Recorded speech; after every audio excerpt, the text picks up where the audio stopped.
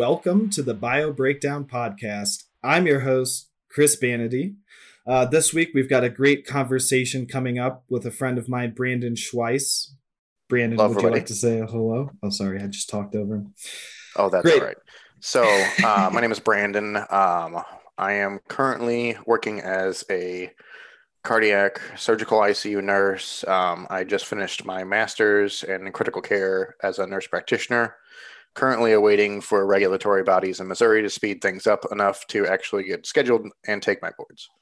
I have worked in critical care for the last 5.5 years and then finished my master's recently in critical care, and have worked in the same kind of area this whole time, and have been kind of dealing with COVID stuff ever since, well, everything sparked up in March of last year.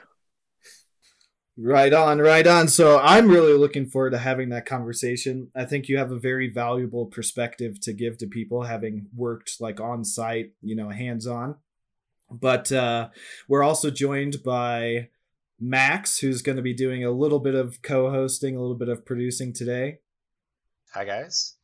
And a new member of the Bio Breakdown team, Mason, who will be handling our audio engineering, audio quality, audio producing, however you want to say it. Hello, Mason. Hello. Don't expect a lot of science information from me. I am a dumb guy, but I am good with with audio software. And Mason, what show do you work on? If you want to plug it, here's a free plug for you. Sure, I'll do this once. I am also producer and co-host on the Soccer Capital podcast. That's a podcast that I host with Mike Turner and my friend Sean Campbell, talking about the upcoming St. Louis City SC soccer team. So if you're into soccer, you can check that out. Awesome. And I can vouch for that. I mean, like, I'm not a soccer guy, but, I've listened to a few of their episodes and it's entertaining enough, especially compared to what passes for sports media these days. But I do have a few things I'd like to say before we get into our conversations today. A little bit of housekeeping. Our last episode, a little bit rusty, very sick. Not great hosting for me, so I'll take the hit on that one. If you listen to that, I hope you could tell that Brandon Mayer is who we had on. I hope you can see that he's a very intelligent person with a lot of interesting things to say, but that was not my best hosting, so I'll just own it off the bat. So I hope if you listen to the whole thing, you are at least semi-entertained. But on to this week. I mean, Brandon, you're a nurse. Like, you weren't born this way. What happened? Well, I can walk you back through what led me to go into medicine from the get-go if you'd like. So, which will actually cross over how our paths crossed some years ago. So, to kind of run down where medicine background comes in my family. So my first lineup generationally, my dad is a paramedic firefighter. So paramedic, medical field. He has siblings that are nurses. His father was chairman of SLU's anesthesia department for roughly 35 years. He performed the first open heart surgeries as an anesthesiologist here in the U.S., doing pediatric cardiothoracic anesthesia, as well as some other very neat cases such as conjoined twin separation, the first one here in the United States, and some other interesting things. So to say that medicine was in the background of the family was fairly accurate. I actually started out at SLU for my undergraduate, same as Chris here, and originally thought I wanted to do biomedical engineering and then go pre-med from there and go into prosthetic development. Is actually kind of what my original focus I thought would be, was maybe prosthetic development, something along those lines. And then I quickly learned that that route of kind of going towards medicine was very not suited to my type of personality. The thought of maybe 3 or 4 gentlemen besides myself in a lab having to deal with me all day would have driven them all crazy, and it would have been very terrible for any industry that I was involved with. And then I found out that nursing, you typically have several people per day, and then you may never see them again. And that's probably much more ideal for my type of personality. So I ended up gearing myself more towards the people-oriented side of medicine and found it to be a good career to go towards. So, and I must say, up until last year, I was thoroughly enjoying my ride and my journey in critical care. You know, take us back to February of 2020, things looming in the air. I was like, well, we'll kind of see what's going on here. This isn't ideal. Well, first pandemic as a healthcare worker, we'll see what's going on. I'm cruising through my master's in critical care up down at Goldfarb, which is Barnes related nursing program. And then the wheels quickly fell off everything. So no, I was just going to say, I mean, that's it's a lot there. I mean, I don't think so I respect nursing a lot. You know, my mom's a nurse, so good, because nobody does. Yeah, no.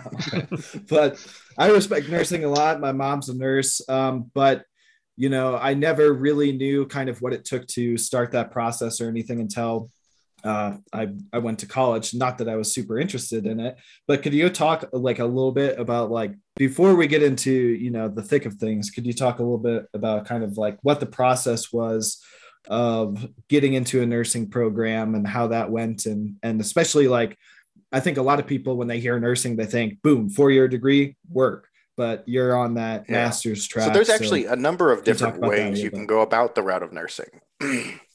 Some people think that you have to go a 4-year route to actually get a nursing degree. And actually, you don't necessarily need to.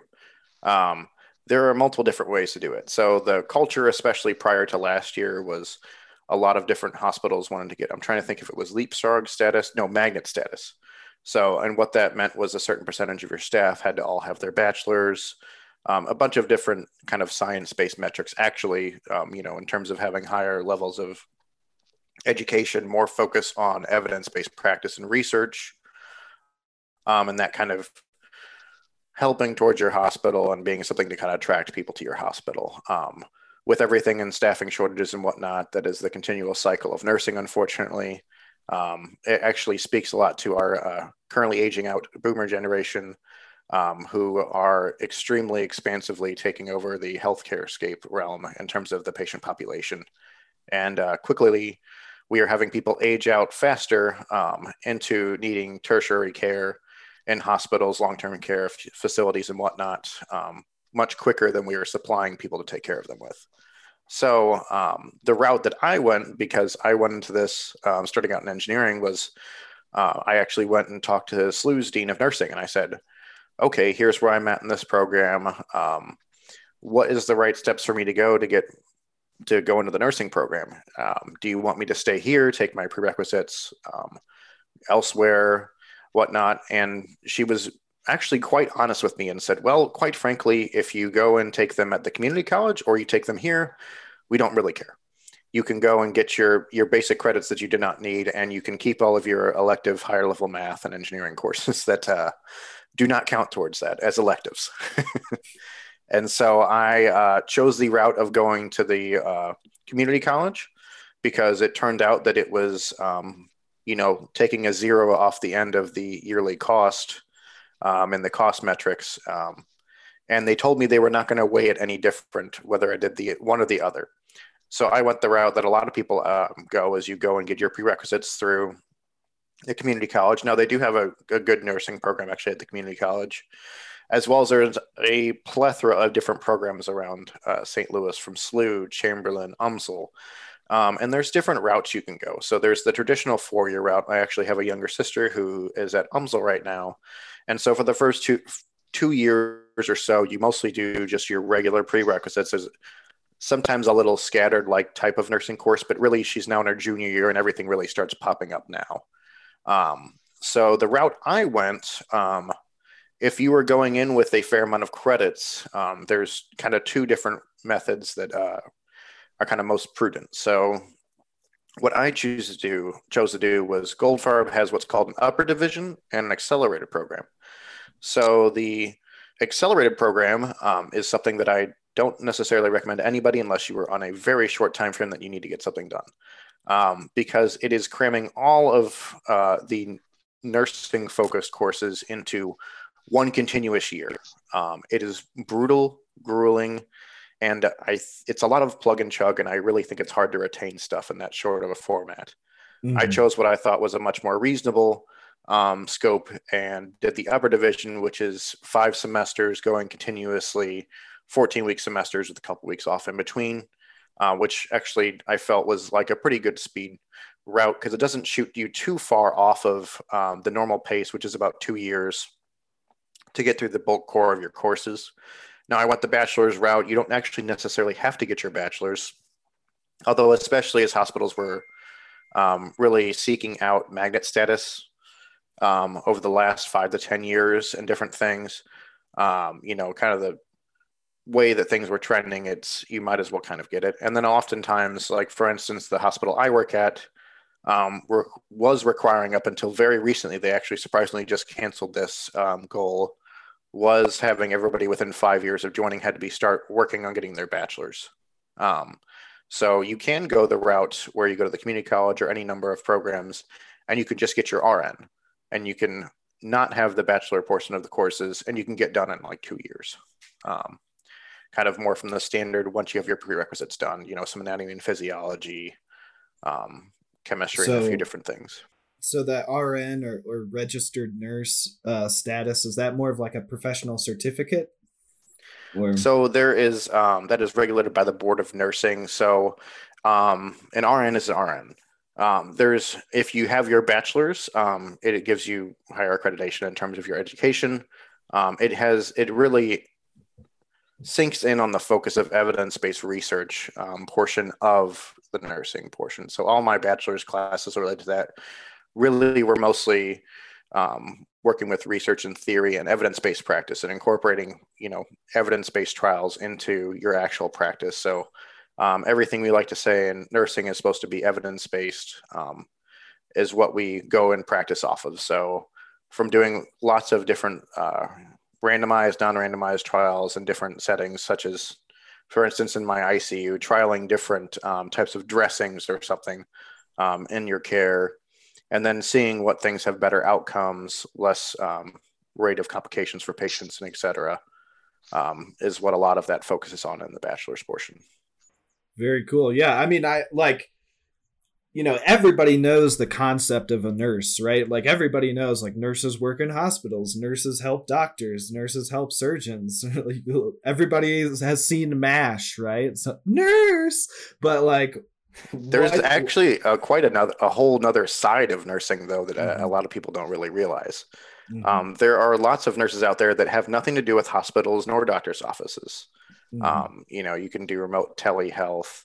You can work on the insurance billing and coding side. There's a lot of different things you can do. I always tell people if, guts and blood and gore is not really your thing, if you can stomach through the clinical portion of it, you can find some niche area of nursing that you'll actually fit into quite well. There's pretty much somewhere for everybody, whether it's being a product rep for a company for assisted devices. There's just quite a few different routes and different areas that nurses are actually required in. I mean, some people, even like I have some friends that like to do in previous years, they would just go and do health screening blitz at different companies. So all they would do is go and your biometrics that they would normally take for you to get usually an insurance discount at your company would be like taking your blood pressure, checking a blood sugar, and then checking your cholesterol. So just doing some minor lab draws and different stuff like that. You can go around doing blitzes like that, as well as there's also the wonderful world of school nursing as well. So anybody that has managed to fall into something metal or concrete as a child while at school and got a little bit lightheaded has probably gotten to at least come across one of those at one time or another. Myself, being particularly clumsy or accident prone, maybe have seen one a little bit too often. And maybe that's what really influenced my decision to go in that path. And I just haven't realized it until now. Well, that's, we're not just here to bring it to the people. We're here to bring it to the guests as well. So I'm glad we could give you that kind of revelation today. But yeah, man, I mean, again, I think it's really important that we nursing doesn't have to be this, surface level like thing where we all again just say like, oh, that guy's a nurse, she's a nurse, whatever. It's very expansive, as you said. So you finished your work or in your program, and you pursued critical care nursing. So prior to as people in the Midwest say, you know, this thing or all this going on, what were you mostly like?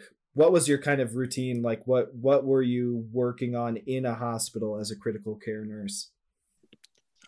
So I specifically went to a cardiothoracic surgical ICU. So I'm at a little bit smaller community hospital here in St. Louis. So it's not divided up quite as much so as like Barnes, for instance, downtown, where you have a cardiothoracic, cardiovascular, cardiac care unit, and then medical ICUs and neuro ICUs all separated out into different things. As a little smaller hospital, there's two ICUs. You have two flavors. One is medical. Medical encompasses most of ICU patients that are not going to require any surgical interventions. The surgical side, which is what I work on, has neurosurgical. So general surgery can be anything from somebody has their knee done and through unforeseen circumstance, they manage to throw a blood clot or something and have a pulmonary embolism and then end up in the ICU. So it's anything surgery related that needs ICU level care. And then kind of our bread and butter where I am from is kind of cardiothoracic surgery. So open heart surgery. So you have coronary artery disease, you have what's called multi-vessel disease usually is kind of our bread and butter, which means you have blockages in multiple coronary artery vessels that are clogged up to the point where they cannot do what's called when they go and try to do a cardiac cath, everything is too clogged up to really stint and open that back up with good chance of success, or some vessels may already be completely occluded. So they need bypassing. So that's quite a bit of what we do. Also, a lot of valvular abnormalities or failed valves. So people getting valve replacements on top of cabbages as well. And then aortic aneurysms, a number of different things. So what I really liked coming out of school, my senior practicum, so for everybody that's not familiar with the nursing curriculum, as you were going through the program, you were doing clinicals. These clinicals take place in a number of different units. So they kind of get you spread around the hospital and looking at different areas. So you may go up to telemetry floor. What that means is people that are on remote telemetry monitoring. So they have heart monitor leads hooked up to a portable box usually. So you can constantly see what their heart rhythm is doing. So usually slightly higher acuity there. You go to a renal floor. I got to spend some time down in interventional radiology, which I really enjoyed, which that can be anything wildly varying from them just inserting, what would like a specialized line that's going to stay in for long term for somebody getting antibiotics, to actually some very interesting research that I had seen down there where they were actually going up and chemically kind of, I wouldn't say deadening, but anesthetizing kind of hemispherically half of the brain. Mm-hmm. So this was very interesting research actually in seizure, where they were trying to figure out where the centering of a person's seizure was through neural mapping. And it was kind of interesting. They would rapid fire go through, they would kind of shut down the one side of the brain by anesthetizing it and then start pulling up papers with different things and having the person call out the different things or follow commands.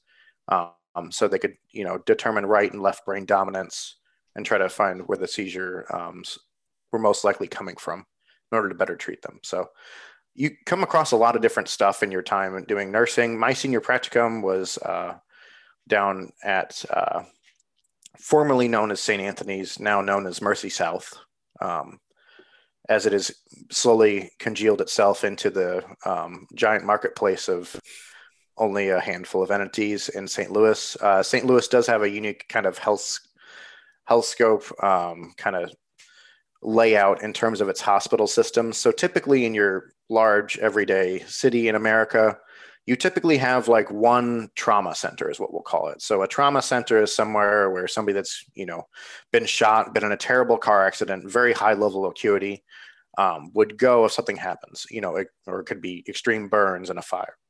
anything along those lines. St. Louis is odd in the fact that we actually have 3 of those within a fairly close radius as well. Normally, trauma centers are usually separated by a fair amount of distance, sometimes 50, 75 miles, whereas ours are separated by, in one case, I think about 7 miles, and the other one about 11 miles further out. So those being Barnes, SLU, and Mercy, the main branch of Mercy. So we have a kind of an odd area in terms of that. And then also everything mostly belongs to 2 entities in St. Louis. It's either Barnes, so something under the guise of WashU Barnes owned, and then Mercy. So almost everything is within those 2 networks. I am in the 3rd outlying network, if you can call it that, which is St. Luke's, smaller community hospital. Very proud of what we do. I feel like we kind of shoot above our expectations quite often. But we only have 2 hospitals: our main campus in Chesterfield, and a small tertiary campus, which used to be just called DePere Hospital, that we bought out actually a few years ago. So, but we are very small, independent in the market of giant conglomerates that have, in some cases, 15, 20 different hospital locations. With the bigger entities that are in St. Louis. So we have a very odd system also, where we just have a lot of hospitals like within a dart's throw of each other. You look at a map of St. Louis and there's never a hospital very far from you, which normally they're much more spread out. Yeah, I was going to say, I mean, growing up, I didn't really have a perspective of what a normal city, looks like in terms of like the number of hospitals or whatever. And again, my mom as a nurse, so I never really looked at it from any kind of outside perspective. But I do remember like getting lifeguarding training, and then they're like, all right, well, you have to send the person to the closest hospital, like, because, and then like they're like, this isn't usually a problem in other places, but here there's so many hospitals. And oftentimes depending on the level of care they're able to give at different hospitals, it chooses from my dad having the background in emergency medicine, being a paramedic, you have to, at least from their perspective on the ambulance, they have to go to the most qualified center that can handle what they're bringing. So, for instance, if it is a code stroke where somebody is having an active stroke and it's expected to be maybe a large vessel occlusion or something, they need to go to an interventional stroke center.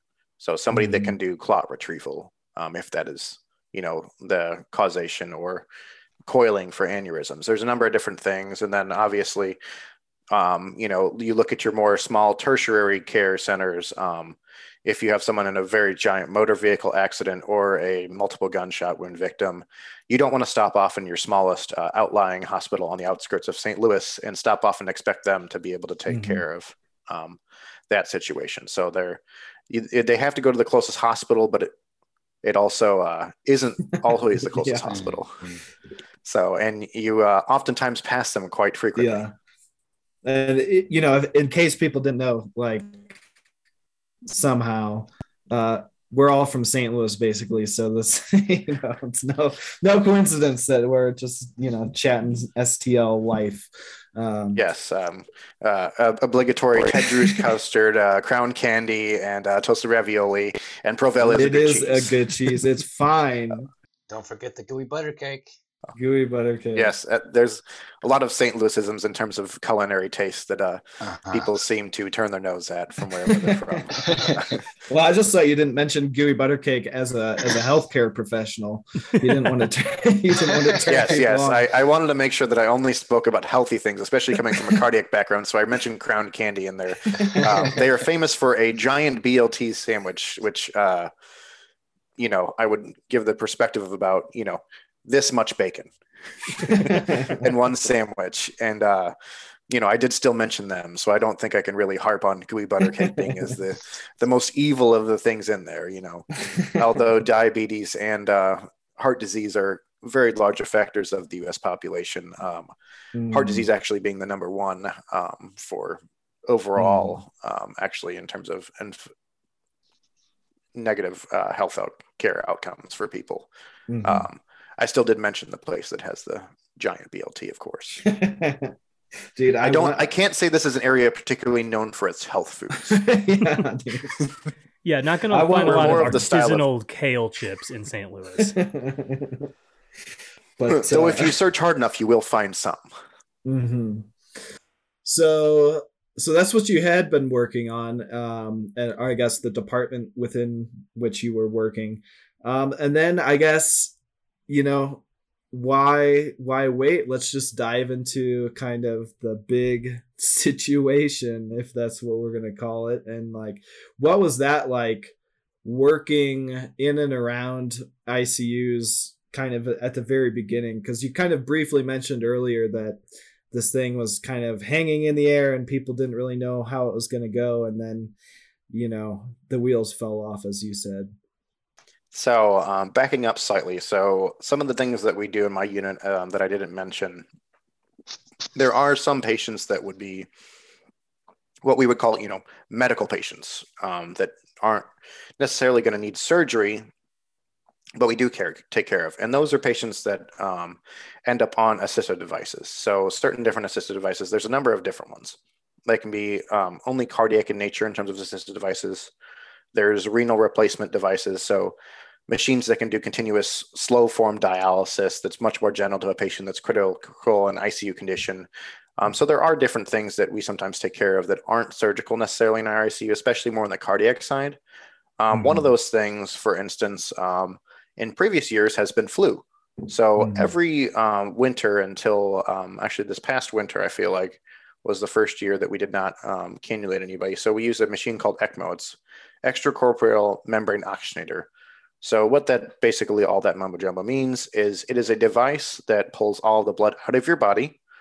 It sends it through a circuit. This circuit is a oxygenator, is what it's called. Basically, it's a small or a decent sized device that is made up of a bunch of microtubules, and it exchanges gas. So the gases exchanges are oxygen and carbon dioxide. So what this does is it oxygenates the blood, takes the carbon dioxide off of that, and you can adjust the amount of both of those and then puts it back into the body. So what do you use this thing for? In the case of like flu, you can use ECMO for primary lung failure. So the lungs are too sick for somebody to be able to maintain their oxygenation and gas exchange on their own. So you would use it to do the work of the lungs and let the lungs rest. This machine can also be used in a number of different metrics. You can use it for heart and lung failure, or you can kind of break it up and piecemeal it into just supporting part of the heart, the whole heart. You can support the right side of the heart independently of the left, or the left side independently of the right, or biventricular support, which is where you support both sides. So there's a number of different modes through which you can do it. Typically in years past, I would say usually we saw 2 or 3 people every year just in my unit that we would have get very, very sick from flu every year. And their respiratory failure would get so bad that they actually were not able to be oxygenated while being on a ventilator, being in a medically induced coma in terms of sedation, being under anesthetics and sedation, and then also on top of that being chemically paralyzed. So giving them paralytics to knock their diaphragm out of the picture in terms of resisting the ventilator in order to be able to more controlled ventilate them through the ventilator and control their breathing, as well as take their metabolic consumption of oxygen down to as low as you can, which when somebody is completely out and under sedation and they're also paralyzed, they cannot consume very much oxygen. So that's your best chance at keeping somebody off of getting on one of these machines. And then when all else fails, it's what I like to call the Hail Mary pass, where we put in somebody on ECMO. So this involves very large, what are called cannulas, which think effectually basically of it as a garden hose that's much more sophisticated. So these are fairly, large tubes. They're smaller than a garden hose, I'll be quite frank, but not as much smaller that you would like, that have to be inserted whether peripherally, meaning it could be inserted in the groin, in the femoral artery or vein, depending on if you're doing venous to venous or venous to arterial, or you can be centrally cannulated. So this machine's very, very closely related, practically the same thing as when you hear about somebody having heart surgery, open heart surgery, and they go on what's called bypass, where they're bypassing the heart during cardiac surgery and they stop the heart through cardioplegia. So this is basically that same machine in a more portable sense that we use out on the unit. So sometimes people actually do end up on this machine because they're going through heart surgery and they go to kind of kickstart the heart back up again, and the heart is not beating as it's supposed to and not pumping effectively enough. So sometimes, I would call this kind of salvage ECMO, post coronary artery bypass salvage, where somebody, their pump is not working. So they are not actually beating well enough to be able to supply their own blood that they need. And their heart is overloaded for whatever reason and not able to continue. So what we do is we keep them on the bypass like they're in surgery, and they're essentially cannulated. So what that means is they have their chest actually still open, and cannula is going in directly into the inferior vena cava and one into the aorta, and that's where the blood's flowing. So entirely taking the heart and the lungs out of the picture. We will still ventilate them, but with them not having a completely closed chest, you don't actually want to inflate the lungs very much. So you need both for that. In that case, there may not actually be anything wrong in particular with their lungs, but when everything is not a closed system, their sternum is sadly in two and not completely closed. Now they are closed by dressing and different things, but their actual chest cavity is not closed. So that's centrally cannulated. So that doesn't occur very frequently. Most of the time, people are peripherally cannulated.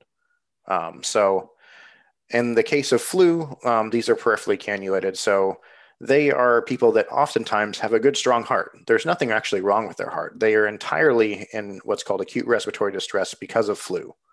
And their lungs have gotten to the point where they can no longer oxygen exchange carbon dioxide for them, even if we've taken everything out of the picture.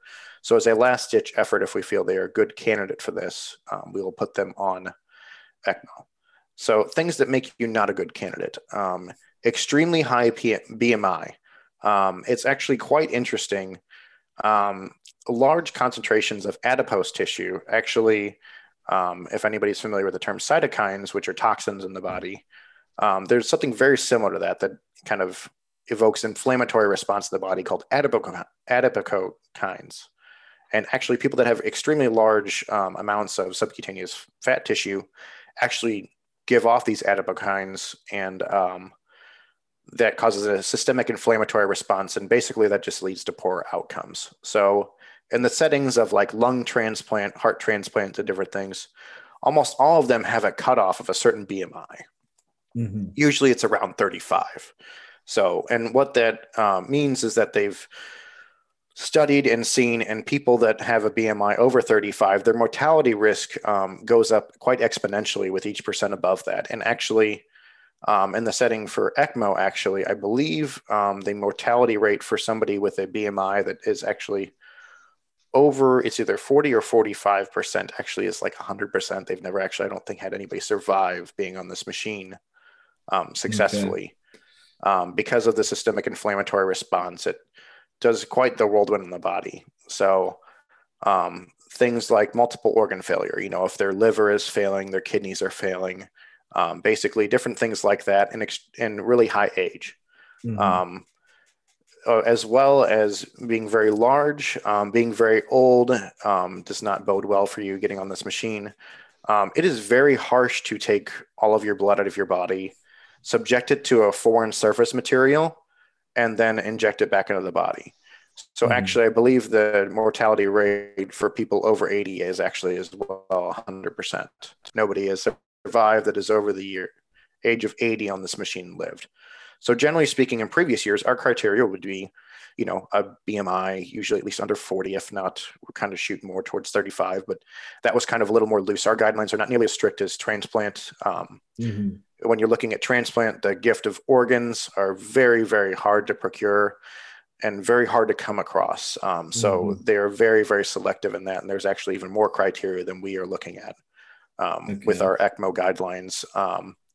And then, age. So generally speaking, we would not put anybody on ECMO that's over the age of roughly 70. Maybe they're here and there, we would sometimes compromise on that a little if, they're what you would call a really healthy 70-year-old. Everybody knows what you mean by a rough person that looks 72 and somebody that looks great for 72. Everybody has experienced seeing somebody and asking, saying, "Oh, how old are they?" And they say, "Oh, I'm 55." And you go, "Oh, dear God, I thought they were 80." And vice versa, "How old are you?" "Oh, I'm 82." And they're like out running a marathon. Actually, I saw a 80 or 82-year-old doing participating in a Tough Mudder recently. I saw a video clip of that. So everybody's individual health obviously can have some factors on that, although age being a fairly large determinant, and size and relative health of the person. So provided they met the different metrics that we're looking at, their heart and lung are fine. Their hearts are fine. They're just dealing with the primary respiratory infection of the flu, and their kidneys are working fine still. Then we'll put them on this machine. Generally speaking, how long does somebody go on this for? It can vary quite dependent on what you're going on for primary lung failure and acute respiratory distress. Generally speaking, I'd say most of our flus were somewhere between 2 to 3 weeks on this. Sometimes a little bit less, sometimes a little bit more. So then they would be maintained on this for a couple weeks, and then we would do what's called daily wean trials, where we basically turn down the amount of oxygen and carbon dioxide that the machine is exchanging and turn up the ventilator a little bit more to let them do more of the work in terms of exchanging oxygen and carbon dioxide and see if they're ready to come off it. So that's primarily a lot of what I saw this machine used for was primary lung problems. So flu, typically every year we had like 2 or 3 of these where somebody would get so sick from flu that they would actually need this. And our success rates actually with that were quite high. So, and the acute respiratory distress syndrome has a number of different definitions in terms of the metrics that it's actually defined by. But the easiest thing to remember is it's just basically the lungs are very, very sick, and they're kind of have sustained some trauma from a primary infection, or it can be blunt force trauma can actually cause this as well. So somebody that's been in a bad car wreck, broken a lot of ribs, can have pulmonary contusions. So basically bruising of the lung tissue. You could end up needing this, for also in that type of circumstance. So acute respiratory distress, though, is something that's fairly, before last year, we felt like we had a very good grasp on. The clinical guidelines for it honestly had not updated all that much since about 2008. It's a pretty tried and true method of taking care of these people. You basically reduce the amount that you're ventilating in terms of the total volume on the ventilator and increase the pressure that's at the end of every expiration to help keep the lungs open while resting them, to not force them to do as much. And then you sedate these people and if needed, paralyze them. And then in sometimes cases you end up on ECMO. So fairly charted course where we really felt like we very well know what we were doing there. The clinical guidelines were not changing much. It's a pretty tried and true thing. So like a successful kind of like preservation of life technique, right? That you guys had pretty well knocked out for like cardiac emergencies. That'd be safe to say. Cardiac emergencies, a little more on the dicey side. So, the salvage cases I'm talking about where the heart's not working after surgery, those ones not as high of a success rate. For different things, someone has spontaneous rupture of their mitral valve, where their valve suddenly fails. One of the valves in their heart suddenly fails. It's a good thing to put somebody on for that until you can go and surgically repair that valve. I've seen that used for a lot of that, and very good success rates on that. And a number of different syndromes, especially the primary respiratory things that are not long-term chronic things, very acute events. Very good success rate, actually. Our institute boasted a pretty good overall success rate and a very low mortality rate. I think that was a very good, thorough description of these machines, which, I think, we heard about in the news. A lot of people could probably guess like what a ventilator does. That's pretty intuitive, but hearing, the term ECMO, unless you're a practitioner in the field, you probably didn't know what that was until, 2020. And I will say, actually, a lot of even healthcare people don't necessarily know what ECMO is. It's a very highly specialized device, and not every institute does this. Only usually your bigger institutes do it. We're a smaller community hospital. We do still do use ECMO quite often. But this is not something that in a small, like say 50-bed hospital that they have the resources to do. It takes an extensive amount of training, a lot of manpower to do. You have to have cardiothoracic surgeons to insert the cannulas for the device, as well as perfusionists to set up and help get the device going. And it takes a lot of training and resources to use. And actually, oftentimes I would have doctors come down and say, "Oh, this is the ECMO?" And I would say, "Yes." And then explain kind of how things work. And oftentimes a lot of doctors that it's not, critical care medicine's not their field. They may have never actually encountered ECMO in their training and whatnot. So, and actually it's fairly newer actually in the adult realm. I'd say more 20 to 25 years that it's really been used for adults. It actually started out in pediatrics actually is where it kind of got its start. So it's a somewhat newer technology, although fairly tried and true, I'd say at this point, and pretty well indicated what you use it for, when you use it, when it's appropriate or not. But it's a very, what I would call precious gift in terms of being able to give out. And they're fairly selective with who they put on it in terms of, just because by nature, it's an extremely resource intensive thing and it is kind of a limited quantity. So this is not something that is very low in terms of its resource use. These people have to have either one nurse completely dedicated just to that patient, or not, if not two nurses dedicated to that patient just to run everything. So it takes a lot of manpower to run and maintain these things. And there's a finite amount of what's called circuits, meaning the machine that actually runs it with all the tubing and everything. There's a finite number of those. So for instance, the most we've ever had at one time is 5 people on this machine at once for a limited time run. Barnes, for instance, which is a much, much bigger institute. So my hospital is like, I believe licensed for like 310 beds or something like that, with our average kind of census, meaning how many people are in the hospital at one given time, usually ranging between 185 or so up to about 270 is kind of our general range, somewhere within there. Almost never getting up over the 300 mark. Barnes is, I believe, licensed for somewhere around almost 1,600 beds. Now, anybody that's ever spent any time on the Barnes campus knows that there is constantly a tower going up and a tower going down, meaning they are constantly updating their system, being that a lot of the buildings are older. So they're constantly doing projects of tearing down, institutes that may have been built 50, 60 years ago and building new buildings with a lot better capabilities and whatnot. So they have a lot more beds. They, the most I have heard them in use of on their COVID unit, for instance, was, I believe, 14 people cannulated on there. And then their cardiothoracic ICU people for other reasons other than COVID was, I believe, 7 or 8 circuits. So call it maybe 21 circuits that they could possibly run at one given time. And that was, from my understanding, stretched quite thin on supplies. 21 circuits, and we have gone up as high as 5, and it varies from institute to institute, but most institutes that are a little bit smaller only can have, maybe 1 or 2 handfuls of these devices running at one given time. And by nature, these are not things that people usually go on for like a day, especially in this context. So like I said before, flu people usually 2 or 3 weeks. And some of these COVID patients, what we are seeing is a very, very long road to recovery. And these people are having to stay on for what I would border on calling excruciating lengths of time. So maybe 2 months sometimes on this machine, if they can survive for that long on the machine.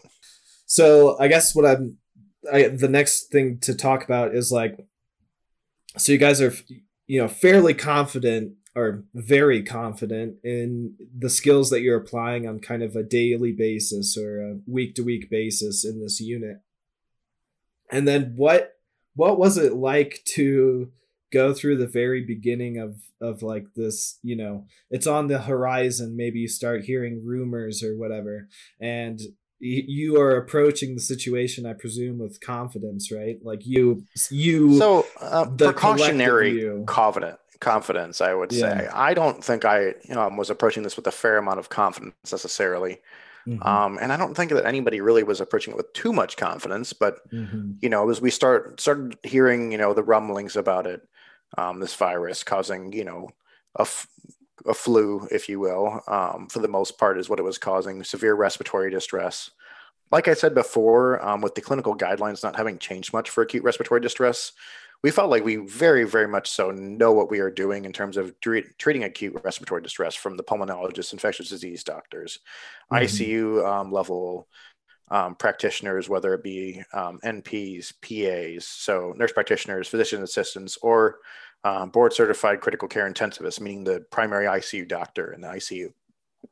This is something we were all very, very comfortable with. And as this started evolving, which I will get to, we quickly were finding out that our tried and true methods of caring for these people, the playbook quickly was being thrown out because the playbook, going by the normal guidelines, was not working. So going into this, we were all, cautiously optimistic that things would be all right. We go into or heading towards the point where we start deciding to lock down. And really, at that point, we were seriously starting to crunch numbers, figure out where we could actually convert different areas. For instance, the post-anesthesia care unit, where somebody that is going, say for just a shoulder surgery, wrist surgery, some minorly invasive surgery, maybe goes and recovers after their surgery before they go up to a regular nursing floor, not instead of the ICU. We were quickly figuring out how many of those we could convert to ICU beds, trying to figure out all of the materials and everything, and kind of preparing for triaging in kind of a mass casualty type of sense with being overwhelmed with people. And it was very surreal for me going into this knowing so little. I can remember talking in January and February as everything got on the radar, and having discussion with a friend in particular, and looking at stuff, and he's like, well, I think this will all blow over quite quickly. And I quickly was like, I think this is actually going to be quite bad. And I don't think this is going to be a quick over and out thing. I started seeing more and more people around the hospital that we don't necessarily see all the time. For instance, our head of infectious disease, as we're getting ready to start receiving all this, is making rounds down on our unit. Not that they don't come down, but regularly coming down and rounding on our unit, trying to get everybody prepared. And the common theme throughout this is all these people that are extremely intelligent and practicing medicine for anywhere in the realms of 5 to 40 years practicing medicine or more. These different doctors, quite well versed in their area of expertise, all were fairly nervous. And that was kind of the most unsettling thing going into this, and not really knowing exactly what the deal was, because everything at that point, we were starting from a very, very limited knowledge base of what this actually was. I can remember very early on one of the first discussions was, is this an airborne disease or a primary just respiratory droplet carried disease? So what type of what we call in the hospital precautions do we need to be partaking? So we have standard precautions for different things to prevent the spread of different diseases. So some things can be what's called contact precautions, where these things can live on surfaces. If you go into these rooms, you may wear a gown and gloves to protect yourself, and you perform hand hygiene before putting on that stuff and after you take it off, in order to minimize the risk of spreading these things. Things like even just rhinovirus, actually, you would wear a typical surgical mask for, or something that pretty much everybody's heard of at some point if you've worked in any capacity at the medical field, or in a lot of other things, just getting ready for going to colleges, is tuberculosis. So that is something that you would wear an N95 for, to protect yourself from. So then the argument quickly became, what do we need to be doing to protect ourselves? And quickly, as you start watching clips from other countries, you are seeing everybody, as Italy gets hit before us, in full what's called PAPR suits. So, layman's terms, the hazmat suits. So where these people are in a full suit that is completely closing them off and has a separate filtered air supply, triaging these people. And from my perspective, we quickly are looking at that, and then the argument here is, well, is a regular surgical mask enough, or do we need N95s? Mhm. And seeing everybody else being in full biohazard suits, you're like, ooh, well, this feels severely like I am lacking. For real. Knife to a gunfight is the understudy of the century there. Mhm. And quickly that became the issue. And then very quickly we figured out that our stockpiles nationally were not ever restocked. Mhm. Not going into the political area of that, you can kind of chalk that up to kind of Tea Party movements, maybe in the post Ebola scenario, where some of that stuff had been taken out of the national stockpiles, and government cutting on spending was a big focus of some of the kind of administrations and different groups in the Senate and whatnot at that point. And there was a big movement politically for that. Mhm. And that's just one of those things that kind of fell through the cracks and didn't ever get replenished. So we quickly found out we didn't have nearly the backstock of materials that we'd have hoped for, as well as we found out at the local level that our hospitals don't have actually that much stockpiled of different things. We live in a very, very interconnected society that depends on the constant stream of stuff being shipped in, shipped out, and whatnot, Mhm. and supplies regularly being delivered. What exactly causes that? Hard to go into all the different metrics of that, but generally speaking, most places don't keep an inventory to run themselves on for several years at a time. Right. Just not feasible in some different aspects, and there's a lot that goes into that. But it's not something where we had all of this stuff built up and had stockpiles that were going to last us for years in the amount of masks and different things we need. Right. Also noteworthy, generally speaking, how often did I use a mask in my general practice going into this? Honestly, an N95 was something I fairly infrequently wore. Mhm. I would wear it for my yearly fit test. Or in some years, actually, because we use them so seldom, if I had a beard, it turns out having a large thing on your face that is in the way of the mask touching skin Mhm. means it won't seal, and it's quite futile to go ahead and fit test you if you have a beard. So in Mhm. some years, I even skipped on that. Not that Yeah. my face size had changed very much, but you can't have a good seal with a mask with a beard. I Mhm. happen to be running at a time where it's a little bit longer, although it can no candle to Chris's in terms of length and bushiness and whatnot, and the integrity that comes with all of that extra beard, and the power and responsibility that he must not forget the responsibility, especially. Very powerful thing. So Brandon, it's the beard on the inside that matters the most. I'm not familiar with internal hairs other than ingrown ones. And I can tell you those are painful. It's But the ingrown beard get that that checked counts. out. So, like, I want to keep on this track, but I want to make sure we don't miss a couple things that I'm thinking of, and it's kind of feel free like, to interrupt at any point if you've got a particular question on a particular area, because So I can ramble on quite quickly. I don't know. So my perspective on things is like, if you want to participate in the discourse in society, you better be informed, right? That's just kind of my general rule of thumb. So I take that, like, I don't know, relatively seriously for whatever reason. And then the other thing is like, okay, so I'm kind of I'm a shit poster, right? So what I'm sharing on social media continually is almost kind of like a barometer of whatever content is out there, right? So if there's a lot of memes about something, I'm going to be sharing a lot of memes about that. Now I'll throw my opinion in there, and I've got plenty of opinions. It's a problem. But what I'll say is, at the very beginning of this, in our age group, we've kind of lived through, bird flu, swine flu, Ebola, bird flu 2, the electric boogaloo, like all of these different, what could have exploded but didn't. And, it was very difficult to see COVID coming from again, who am I? I'm just some dude on the internet in this context. Really difficult to see it coming as anything other than those other diseases, right? To the point where it's like, okay, people are making jokes about it. It's probably going to blow over. We don't know what to expect. And I was guilty of that too. But To be fair, going into this early on, we were like, "Oh, is this something we're going to be dealing with for 3 weeks? Then it's going to go away, like some of these previous ones." And to be fair, most of them, quite frankly, did go away very quickly. Right. They did not have the propensity for replication that COVID does. Yeah. And I do feel like it's important to point out that like those things went away very quickly in the U.S. They had much longer lasting effects in other countries. But I also felt that same way. When the stuff coming out about COVID was first coming out, I thought it was going to be a flu too. I think a lot of people did. Yeah, I think we all didn't really like know the severity of it until it actually hit,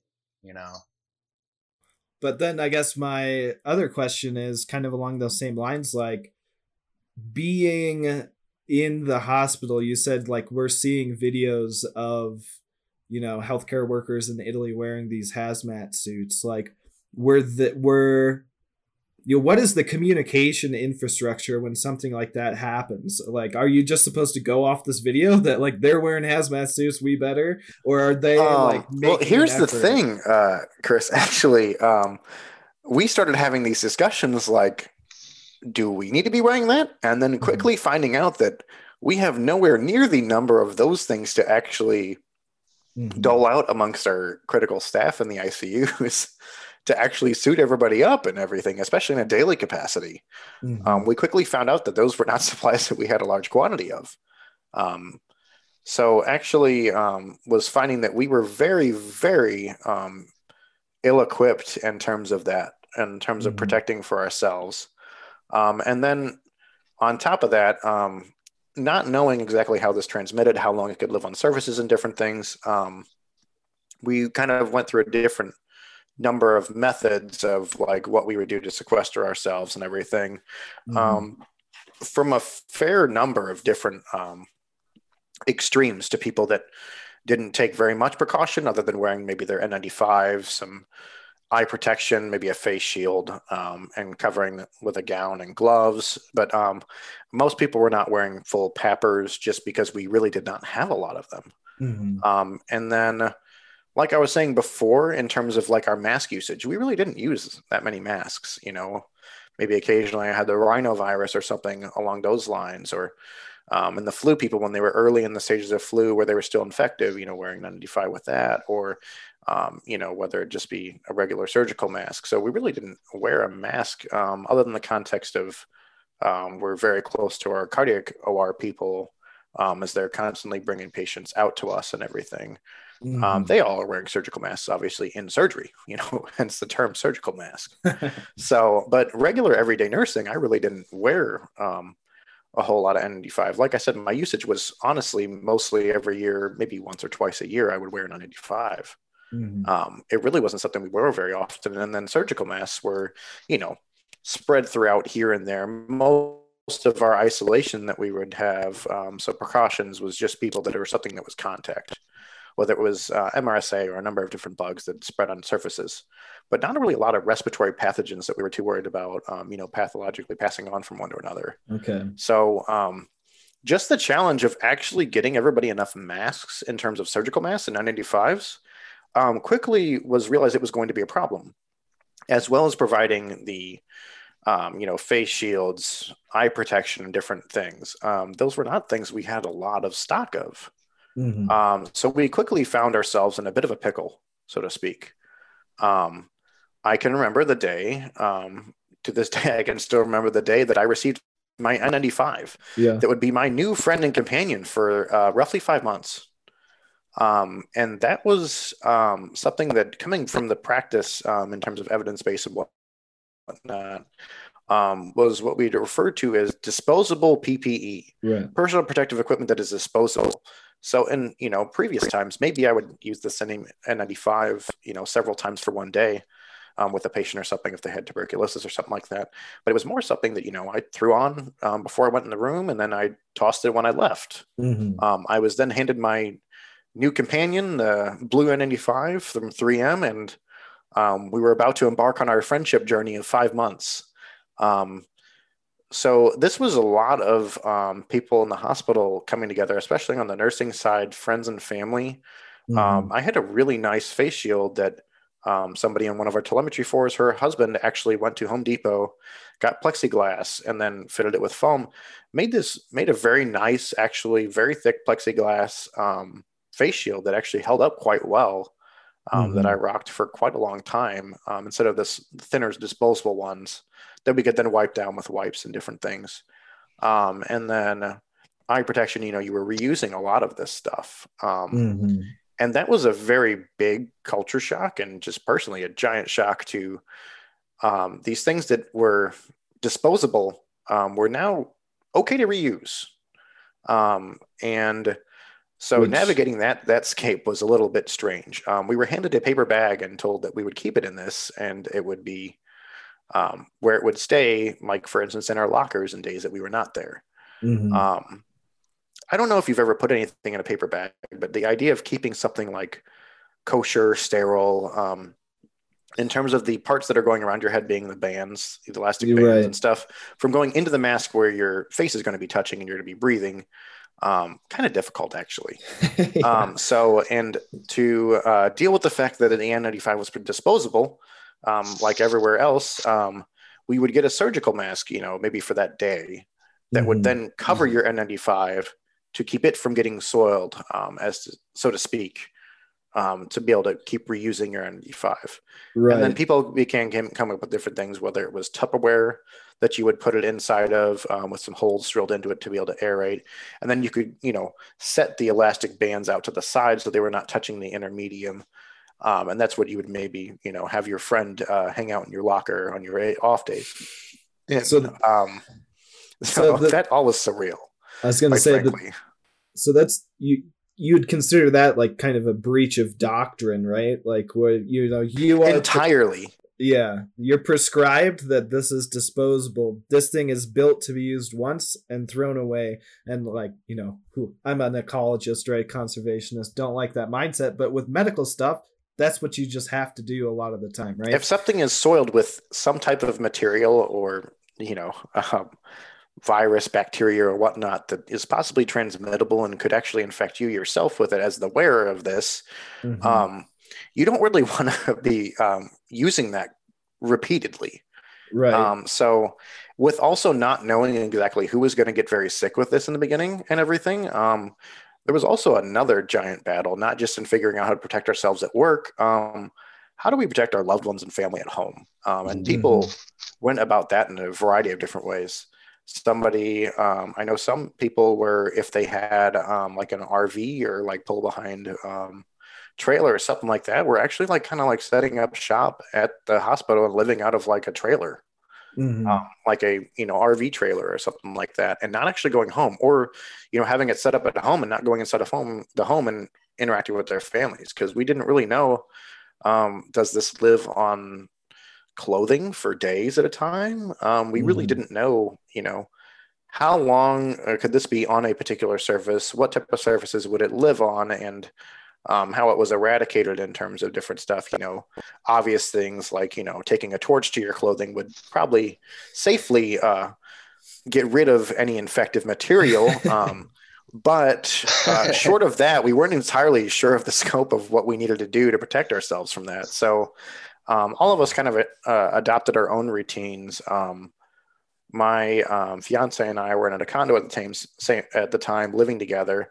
So at first, actually at the hospital, if you were dealing with COVID patients, so quickly the medical ICU filled up, and then more acute cases that needed further care in terms of getting on ECMO would only be taken care of down in our areas, because we were the only ones trained for those machines and whatnot. But we started out with getting the green scrubs you see if you've ever been in the hospital for surgery. The OR teams in most places wear, whether it be green at my hospital or blue down at Barnes or whatnot, the surgical scrubs. So we would come in every morning and get a set of surgical scrubs. We would change out of our scrubs that we wore to work, and then work in those clothes all day. And then at the end of the day, we would swap out of those things. I already had a dedicated set of shoes, for instance, that I wore. And then, maybe a disposable surgical cap that you would tie onto your head at the start of the day. And then you would put your N95 back in your locker for the night and swap back out to your street clothes and then go home. That was not something that was kept up for that long. I feel like it was kept up for maybe a couple months.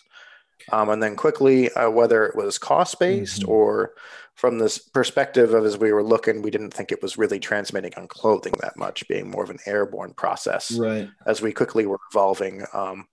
And the way that we cared for people quickly changed as well.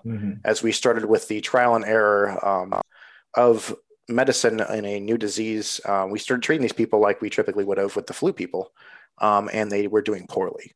Quite poorly. And that setting of using the playbook and then finding out the playbook, the other team already had the playbook and had all of our plays memorized, so to speak.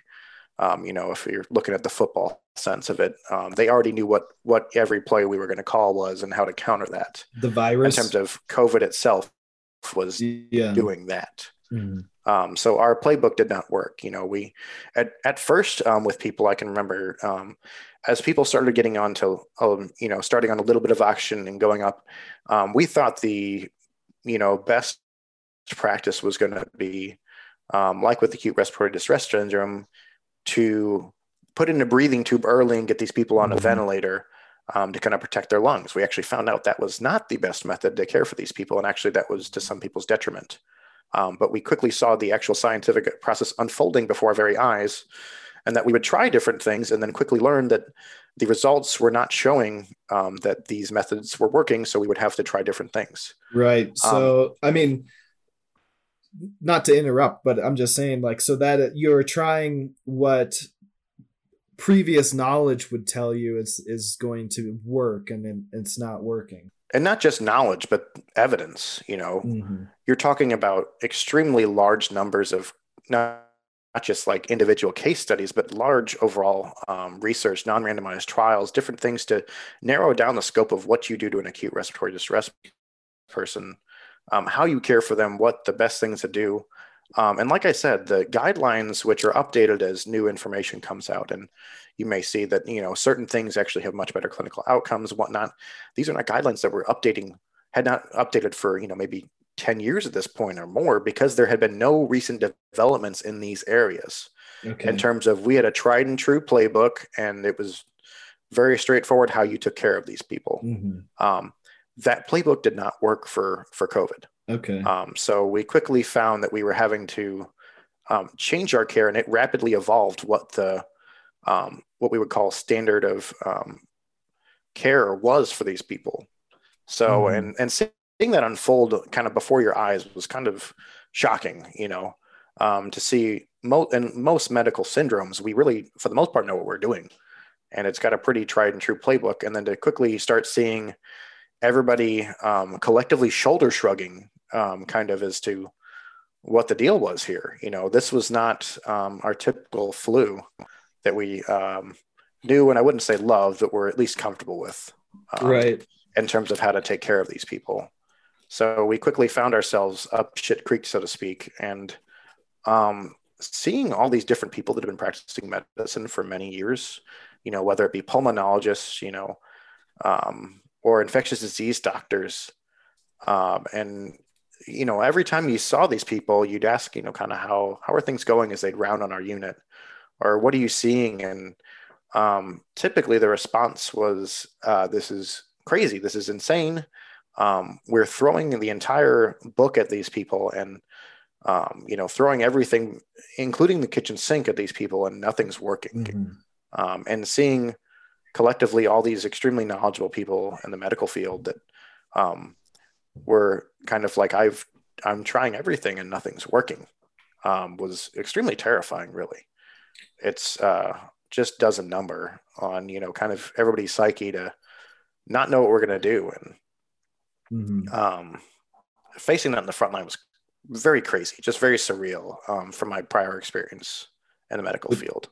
Would you say that you guys, it was kind of like smaller numbers and then it built up, or like, did you guys just get hammered right from the beginning in terms of the number of people? So the medical ICU started filling up decently quickly, but not kind of, and the nature of, COVID, as we saw very early on, was the more densely populated areas where people were close together.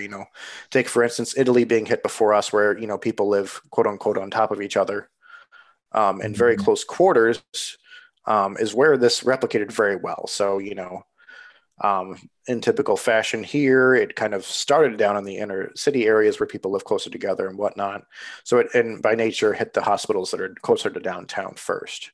At first we were getting some stuff, but it really wasn't too crazy. We were kind of lagged a little bit behind some of the hospitals in the city, so to speak. Okay. And then stuff started coming up, sort of more quickly. And, keeping in mind these things in the time that the country shut down for a couple of weeks, so to speak, my drive to work has significantly improved in terms of time, although I almost wish I had a little more time to dread driving in on those mornings oftentimes. But we had stopped doing elective surgeries as well. And we're only doing emergent cases at that point as well, in order to prepare for an influx of people. So that was also kind of strange, because being a surgical area, most of what we rely on is surgery patients. And as the COVID patients were ramping up in terms of their number and everything, seeing them popping into the hospital, our unit down in the surgical area was not full yet. And we were trying to, in the best practice, keep our ICU clean, so to speak, meaning that anybody that was not sick with COVID was staying down in our area. And the medical ICU, we were keeping that a dedicated unit just for people that were ICU sick, but were positive for COVID. So keeping the people that, for instance, may have lung cancer that needed a lobectomy, these people were not what we would call elective cases, or open heart surgery, where somebody has completely clogged arteries in their heart and needs open heart surgery. Those are not what I would call by any means elective surgeries. These are cases that cannot be delayed. So they were more on the emergent side. So those cases still had to go on. But those cases actually slowed down as well. Could you talk a little bit about the mindset behind that? I think, I'm not even sure. So I understand some of the concepts, but I think, again, it's because I was raised by a nurse, but I think a lot of people struggle with understanding that why those elective procedures would be canceled or pushed off into the future, and how that system works in terms of why, it's not just the first order effects of taking COVID seriously in terms of your personal health, your friends, your family, but it's the second and third of somebody can't get a surgery that they need when they'll die. So like I said, emergent surgery was still going on. What qualified as emergent surgery was, up to debate, but, certain things you could not wait for. They were saying stuff that wasn't urgently needed within 90 days is kind of the recommendations that they were coming out with for holding those surgeries. So if you had a bad rotator cuff, bad news, that was not getting replaced. Now, why was this? So for one, this was replicating fairly fast and going through the general populace. So as we were getting screening methods to actually test people for COVID and everything, we also saw an alarming trend, which was false negative tests. So until the testing methods were better, sometimes you would swab somebody for COVID, and whether it was poor technique on the operator's part or bad sample medium in terms of the testing materials, the actual method through which they were doing these PCR tests, the actual quality of the materials, et cetera, we were having a fairly high number of people that were falsely negative, meaning that we would test them to see if they had COVID and they would be negative. And then, if you didn't have any reason to believe that they had COVID, then you would go ahead and do stuff with them. Well, part of the process, if you're going and getting elective surgery, most surgeries require non-conscious sedation. So what that means is that they will give you anesthetics, stuff to make you sleepy, and then they'll put in a breathing tube. The process of putting in a breathing tube into somebody has a high chance of aerosolization of particles. So infective particles, meaning basically your respiratory droplets. So, you wake up in the morning, cough up some gunk, that type of stuff. When you put a breathing tube down into somebody's lungs, Generally speaking, you give them sedation and some paralytics when you're doing that, but there's a chance that they cough. And when you were stimulating directly down into the lungs, they, up into the air with those particles. So you have, for one, the risk that they actually are spreading that to the providers in terms of the anesthesiologists and CRNAs that are actually putting these breathing tubes in, exposing these people as well as the rest of the OR team when you're doing that, these aerosolizing procedures, and possibly, causing harm to the people taking care of them, and spreading it. That was a big concern. So that was one of the reasons why they were holding off on elective procedures. And one of the things also with elective procedures is sometimes, like many things in life, things don't always go as planned and go smooth. So sometimes you may go in to have an elective procedure, get an elbow operated on, shoulder, knee, et cetera, some type of, surgery. And you, for whatever reason, did not know that there was maybe something going on with your heart, like a valve or something like that, or that you maybe had a blood clot in your leg that you hadn't had any outward symptoms of or something. And then you can go under anesthesia, and in those settings, you could end up getting very sick. So a lot of times, that's sometimes the patients that we would see is they'd go and have surgery, and they'd find that they had another problem that wasn't outwardly visible prior to surgery in their workup or anything. Maybe they had a heart problem that became quickly apparent once they were under anesthesia. Some of that stuff ends up in the ICUs. So by nature, if you were having all these elective cases, inevitably some of those people will end up in the ICU through no fault of their own or anybody else's necessarily. Things will come up and they'll need to go to the ICU. Well, as we're getting these influx of patients, we need places for patients to actually be. So there needs to be a bed for that patient, a nurse to take care of them, a doctor to take care of them as well. These people need people to be able to actually care for them. So if your surgery is not something that is like imminently emergent, it's much safer at that point for those people not to be getting surgery, and to leave our beds, open in expectation of a critical influx of patients with COVID. So that is something we were preparing for as the cases started rising. And really at the very beginning, we were just worried at the rate that it was replicating that we were going to be totally overwhelmed. It is not too distant of a memory. Different areas having tents set up outside to have patients triaged in, and patients being cared for out in tents in different hospitals during extreme influxes and overflows. You really want your patients inside the hospital, inside the ICU if they're that sick, in the best environment possible to give them the best chance of doing well and surviving. So as we were finding this influx of people, quite frankly, all of the resources were being dedicated mostly to people that were emergently sick with COVID.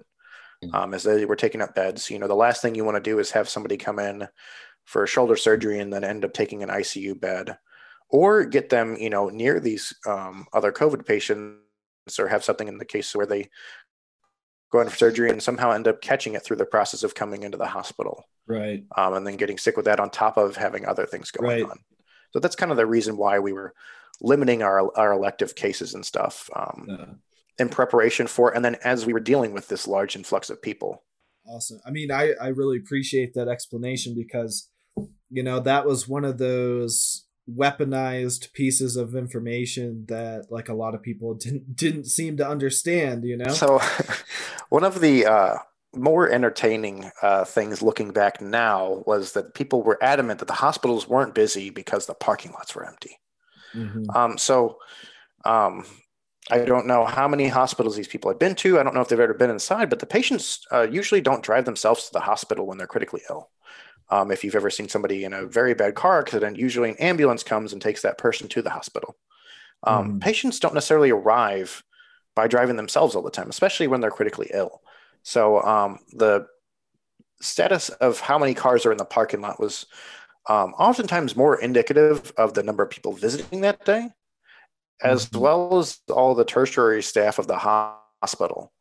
And there was another thing that quickly developed in our society, which was working from home.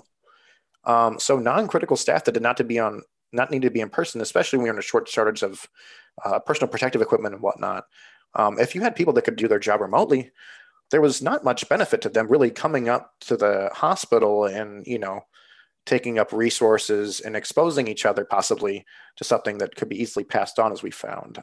So the hospital parking lots were fairly empty, just like the roads were fairly empty at the time. Right. But the parking lot's never been a good indicator for how many beds are full in the hospital. And neither would I say, is it going to continue to be that. It's really funny. You find that also in this time, because we were so strapped for resources and whatnot and trying to keep people from getting sick or either getting patients sick or getting family members sick, we also cut off visitors for patients in the hospital. And that was simultaneously like one of the most heartbreaking things to deal with from our side. And in both perspectives, from patients, families, patients, a lot of people really rely on their support system for support in times of dire need and critical illness and whatnot. So not having your family there to see you during all this, that's actually a lot of the cars in the parking lot during the day in a hospital. If you go to the hospital and check the parking lot at noon when all of the administrative staff is in there, tertiary staff, everything that's operating during the day, and visitors are all there, and then you come at 3 a.m, you'll find the parking lot's a quite different situation, although there are still a large number of people working in the hospital in terms of doctors and nurses, and that number is fairly constant. There's different things like ancillary services, consult services that aren't in-house at night. For instance, maybe the nephrologist isn't in there at night. Different things that operate during the day aren't there, but less staff. But the hospital's busyness, so to speak, was not necessarily indicative of how busy the hospital was. Yeah, that's a great point, and if you think about it, it only makes sense. Yes. That was an interesting argument to see. Go to your local hospital, look in their parking lot, and see how many patients they have.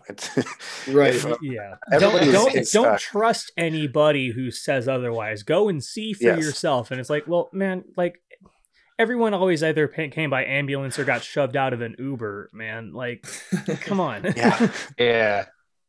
Yeah, and a lot of these people were getting critically ill very quickly. So these people were sometimes being dropped off by family members to the ER, or oftentimes were coming in by ambulance. A lot of these people with a, respiratory pathogen that in this pandemic that were acquiring this were not planning to come to the hospital. They were very acutely coming to the hospital, so they're not like driving themselves and planning a couple night stay. It's not like going to the Hilton Head or the Drury Inn, so to speak. A similar concept would be if we were a bit better interconnected city with a better public transit system. The number of people in the local parking garages for, say, a game down at the Enterprise Center or at Busch Stadium or whatnot, the total number of cars directly in that area does not necessarily correlate to the total number of people participating, whether they're taking the Amtrak or whatnot, carpooling, etc. You can't directly make a one-to-one correlation of the number of people there and the number of cars. So like the hospital, you may not be able to indicate on that because there are other modes of transportation, like I said, public transit in this instance, looking at that example. So there's the easily flawed logic in that sort of looking at it. Exactly. I don't want to draw this point out too much more, but St. Louis, for a city of its size, has pretty poor public transit, and still a lot of and still a lot of people take public transit to, say, sports games. I don't want to get too much into it because I don't want to be a downer, but my mom was pretty ill in late 2019, and there was no public transit service to where she was staying. But if there was, I would not have been, like, per se, carpooling with people. I would have been taking public transit. Now, I was carpooling, so that's not a car added to the lot. So, but you get my point, right? If they were able to access these things through transportation, you would see those numbers in the lot dwindle. That's not indicative of anything. Yes, it's indicative of the number of cars in the parking lots. Exactly. So things like that, and quickly, one of the worst things about this was the sudden shift and complete mistrust from a lot of people in the public to people in the healthcare scape. for whatever reason, as you know, looking at social media, different things, interconnectedness, access to information and stuff, conspiracy stuff has really bloomed a lot over the last, say 25 years, since the internet's really gotten more popular. And this idea of distrust in different people, really actually from the healthcare side, was very depressing, actually. Well, Seeing people just didn't trust that, generally speaking, people, any particular field that people can make a good living at, there's always going to be somebody that goes into something for money. But the large portion of people that go into healthcare, myself included, my goals for what I wanted to do with myself was to do something that would, positively impact others and feel like I made a real difference in the world. Not that everything doesn't, make its own difference, and everybody has their part that contributes to society, obviously. But I really liked the feeling of, helping people, getting better, and having that impact on people. And I specifically chose surgical medicine because of the propensity for the patients. They come in, they get surgery, generally speaking, they get better and they go home. And that's what I really like to see. Certain different areas of medicine, are a little bit more doom and gloomy in terms of their setting. People, for instance, palliative care and hospice, that you're taking care of people and trying to give them dignity and quality of life at the end of their life, that type of thing.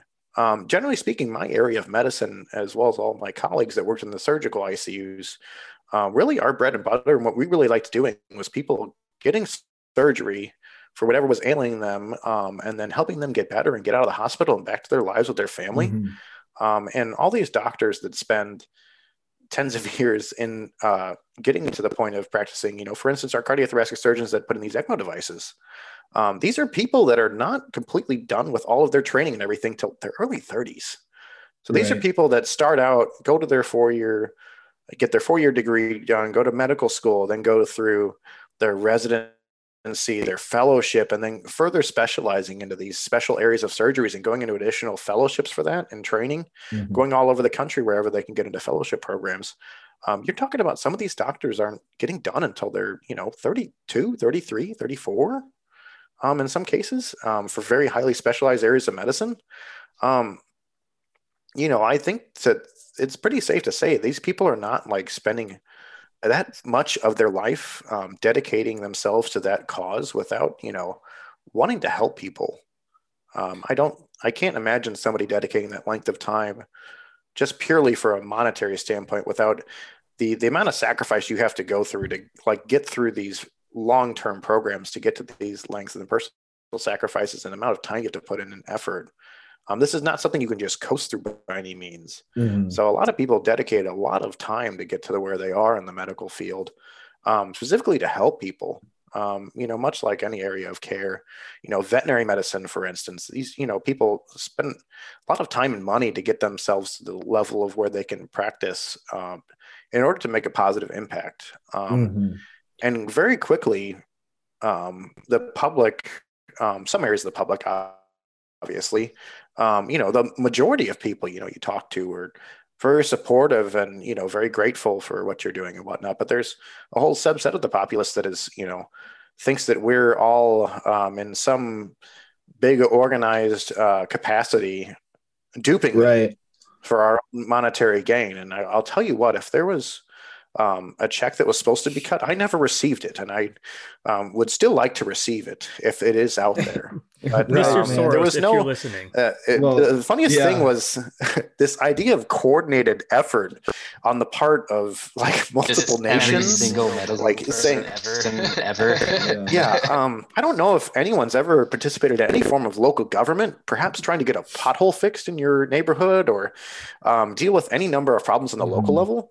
If anybody's experienced that, but organizing anything that takes a collective is quite an effort, and a lot of times doesn't. Have you guys ever done a high school group project? And somebody always coasts, and you or somebody else always does a lot of the work, and just getting people's schedules lined up and whatnot. And we as a people like to gossip, generally speaking, And secrets are no fun unless you share them with everyone, apparently. The idea that on a grand scale, just for instance, here in the regional area from here, probably within, you draw a 50-mile radius around the area, drop a pin down at the Gateway Arch, the 15 different medical institutes there, the thought that you could coordinate different things. For instance, Barnes Jewish, I believe, has roughly 32,000 employees. To coordinate anything on any level and keep everybody having the story straight. We've all, as children, I'm sure, played the game of telephone, right? And quickly see how a message, sent can quickly distort and everything. The idea that anything could be kept at a large scale, coordinated effort to keep everything hush hush and not have anything meaningful leak is, to me, it's just so mind boggling to even the amount of steps you have to take just outside the realm of normal possibility just leaves me aghast. Well, so, I mean, this is a perfect springboard to some other things I wanted to talk to you about. I mean, I'm going to make a disclosure here that, if you know me personally, you probably know my politics, so I'm not going to get into them here. So I just want to make a declarative statement. But just kind of let's talk about some of these conspiracies, misinformation, and critical thinking, media literacy. This is something I'm really realizing the need for, and you kind of expect people to do better. And part of that, again, I've had to explain this to several people where, you can't blame people for necessarily not knowing something, right? They might not have had the same opportunities, the same education. They might have learning disabilities, right? You can't, talk down on people for just not knowing things or not understanding things. But when it gets to the point of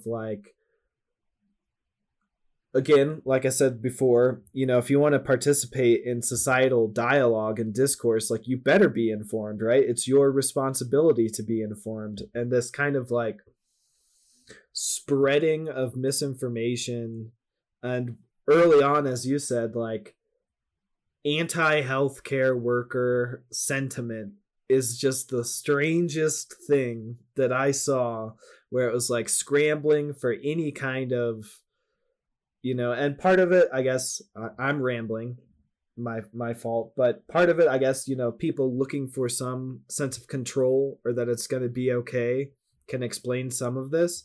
Something to point a finger to is something people often just really want. And the unknown is scary.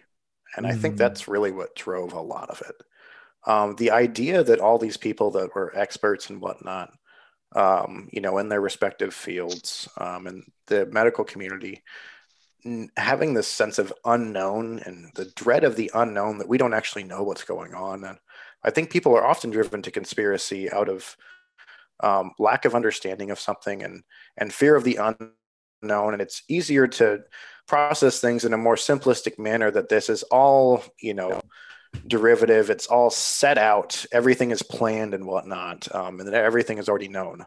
The notion that the world all over, with all of its vast materials in terms of the excellent physicians and different stuff, researchers and everything, not really knowing early on what was going on with this stuff, how to treat it and whatnot. Really, it's a terrifying notion that we've evolved so far in medicine over the last couple hundred years, even just 50, 20 years, to things that used to be an immediate death sentence. You look back at historical figures and families, the family-scape over the last couple hundred years, often it was the practice to have 7 or 9 children because half of them died. The medical advances over the last 100 years, especially, looking at smallpox, polio vaccines, different things that kept you from the erosion of number of children you had, the necessity to have more children because, inevitably, half of them wouldn't make it to age 10, sometimes age 3 or 2. And then the propensity for people to have multiple wives, because childbirth was absolutely grueling and had a fairly high mortality rate for a long period of time before modern medicine. And to still, some extent, still can have a somewhat high rate. the instances of people dying over easily preventable stuff just is not nearly, at least in the first world countries, obviously need to specify. In good first world countries with good medical systems, people are able to overcome things that very easily were a death sentence 200 years ago. The notion that we've come all this way and then we're at a point where we don't know how we're going to overcome these different things is very scary. That we can't, we had very little in our arsenal to fight with. And I think that's very dissettling for a lot of people, myself included. I mean, it was terrifying for a lot of us, and from that perspective of not knowing what we were going to do. I talked earlier about your personal protective equipment and stuff. We're using that, and everybody's ritual for what you were doing to protect your family as well. That was very all unsettling for us, and stuff that I think a lot of people just didn't see from the outside as well. Yeah, absolutely. But I mean, like, are there, like, I'm trying to tiptoe around ways to say this, but like, education, man, we've got to get people educated. We've got to get basic science literacy. Like, one of my like favorite conspiracy theories from all of this was like, where did all the flu deaths go? And it was like, okay, hold on, let's think about it. What is the flu? Okay, so it's a virus. How is it spread? Spread through aerosolized droplets, right? What do we do to prevent that? Like, okay, so if you prevent the spread of those droplets, you prevent the spread of the disease largely. Okay, so what did we do for COVID? Oh, wow, COVID's a virus spread by aerosolized droplets. So people were social distancing and wearing masks, preventing the spread of those droplets. Wow, look, that works for both of those things, right? But I just, it's hard. One and one together to make two, right? Right. Yeah. If I can jump in here for a second. Something about that is that's not really a conspiracy theory that I don't think a lot of people genuinely believe. That ties back to how the entire situation around COVID became politicized, right? I don't want to go too deep into the actual politics of it, but I don't think that's one that like people genuinely believe. That's kind of an argument and a talking point to battle in like a political fight. Oh, it was political, but plenty of people did believe that. Like, that it was all just to, again, we're not going to go deep into politics here, but it was, all manipulated to make somebody look bad. And the way to do that was that you're attributing these deaths that are from the flu to COVID. And that was also tied into the, they're getting paid for this conspiracy. Sure. So, okay. I'd like to address the paid front as well. The hi, how you doing in the medical field during all this time, I can recall getting to that point that year was quickly we found that our yearly raises were going to be held. Some different benefits were going to be cut. We got our 401ks, pensions and stuff all paused. In terms of our contributions and stuff. Actually, largely a lot of healthcare people saw a decline in their compensation or failure to keep up with inflation during this time, or losing some different benefits of their total package, like in terms of their 401k and whatnot. And now, why was that? Was it just the hospitals out to making money or something, nefarious? Well, the thing is that the way our hospital systems work is people that are in and out of the hospital fairly quickly, like say for these elective surgeries that we were talking about earlier that we had suddenly stopped, that was where a large portion of the money for the hospital was made. You were compensated X amount for this procedure for someone to go through. This person comes in, they get this procedure done. They may go home that same day or maybe the next day. That's where a lot of the money does come in through hospitals, different tertiary services, people going to see their specialists and stuff like that, the daily operations of the hospital outside of the area of the ICU is really where a large portion of the money comes into the hospital, quite frankly.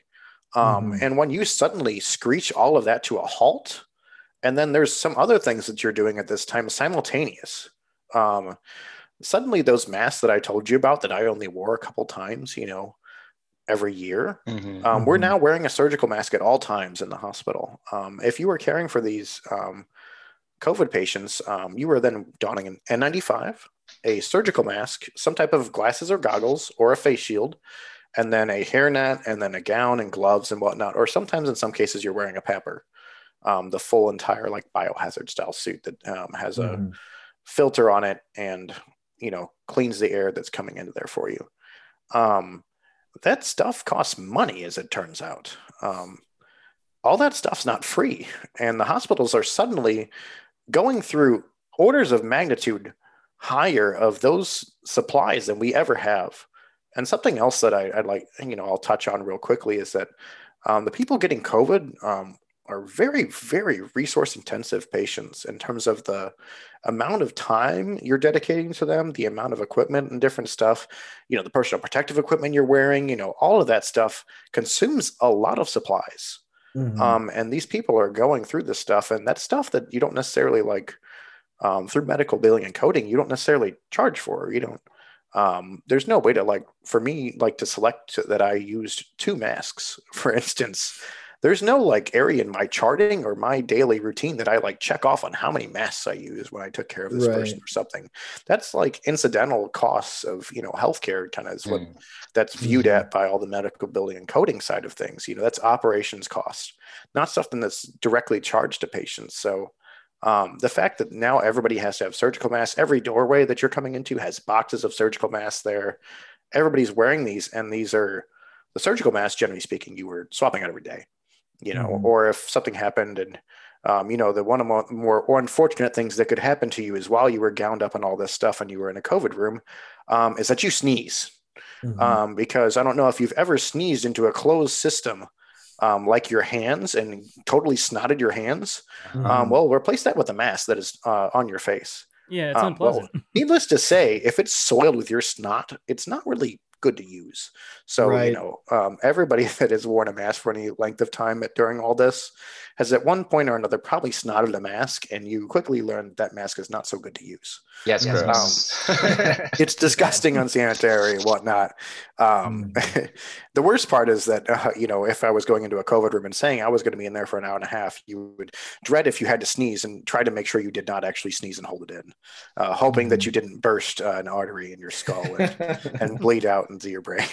So feel free not to answer this question, but what did you have? So what did you do with the your 5-month companion N95 mask when you had to sneeze? How did that go? So that one was lucky enough that I just held my sneezes in the hope that I hadn't have what I would call what's called a Barry aneurysm, which is a malformation of an artery that is collecting blood and is something that's ready to burst in your brain and bleed out quickly from your arterial system. Hope that I didn't have one of those, because the intracranial pressure of you holding a sneeze actually is kind of high. So it's not like something that generally speaking happens, but you just kind of hold it and hope you don't sneeze prohibitively into that, into my buddy. Now, I was nice enough not to snot all over my buddy. No, I can say my daily acquaintances, so to speak, the surgical masks, were not so lucky in that same fate. There was more than a few of those that have fallen casualty to the snots over the past year and a half.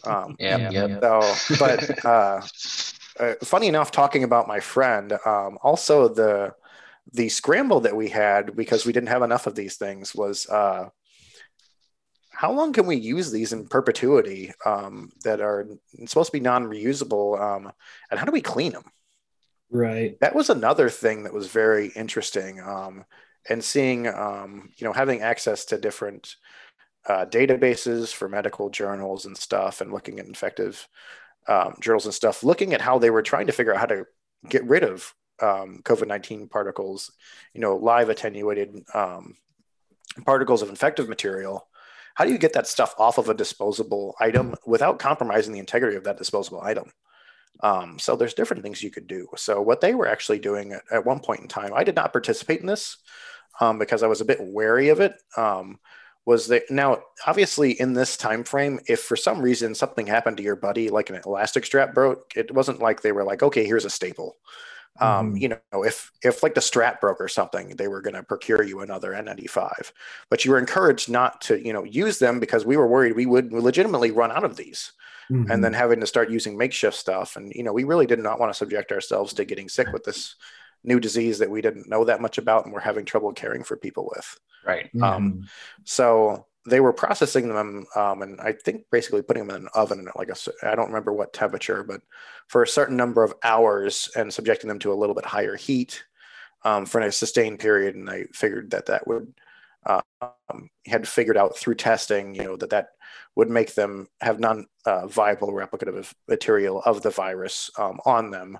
As well as other things that were being studied was UV light therapies. There's a certain wavelength of spectrum. I believe it's UVC spectrum, which I cannot remember the exact frequency, you know, what wavelength exactly it was. I actually did the research at one point in time, diving through the medical journals when they were first trying to find out what we can do to subject these materials to it, to make sure that the infective material on them would not be able to be viable material to infect somebody else or yourself with.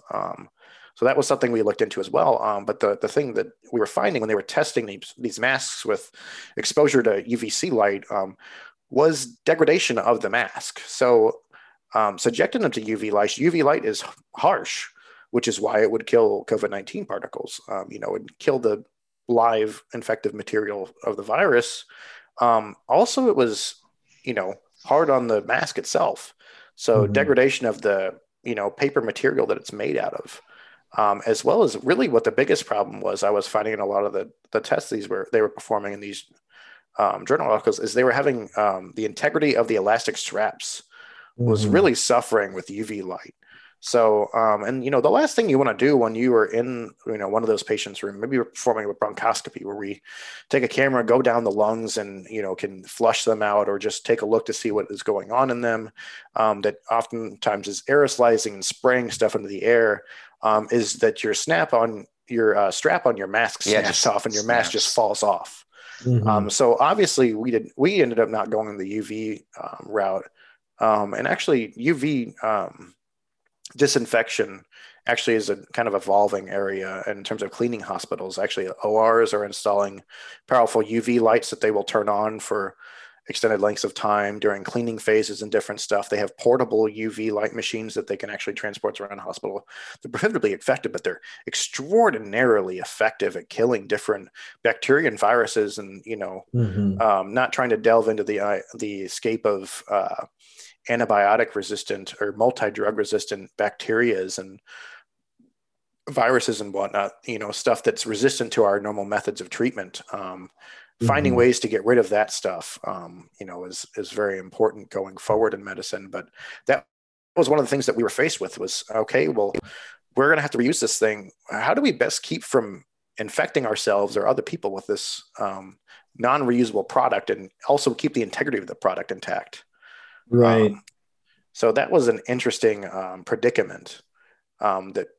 So my methodology for what I did was I put mine in my, you know, Tupperware box. It's home, and then we put it in my locker. And my thought process was, especially as we were going further on, we found that it most likely was not able to survive on a paper material for more than a certain number of hours. Maybe it was 24, 48 hours.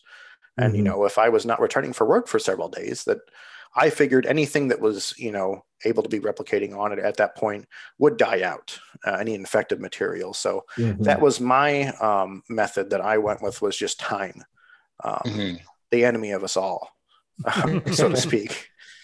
But I left mine to dwell, as you would say, and it's home in my locker.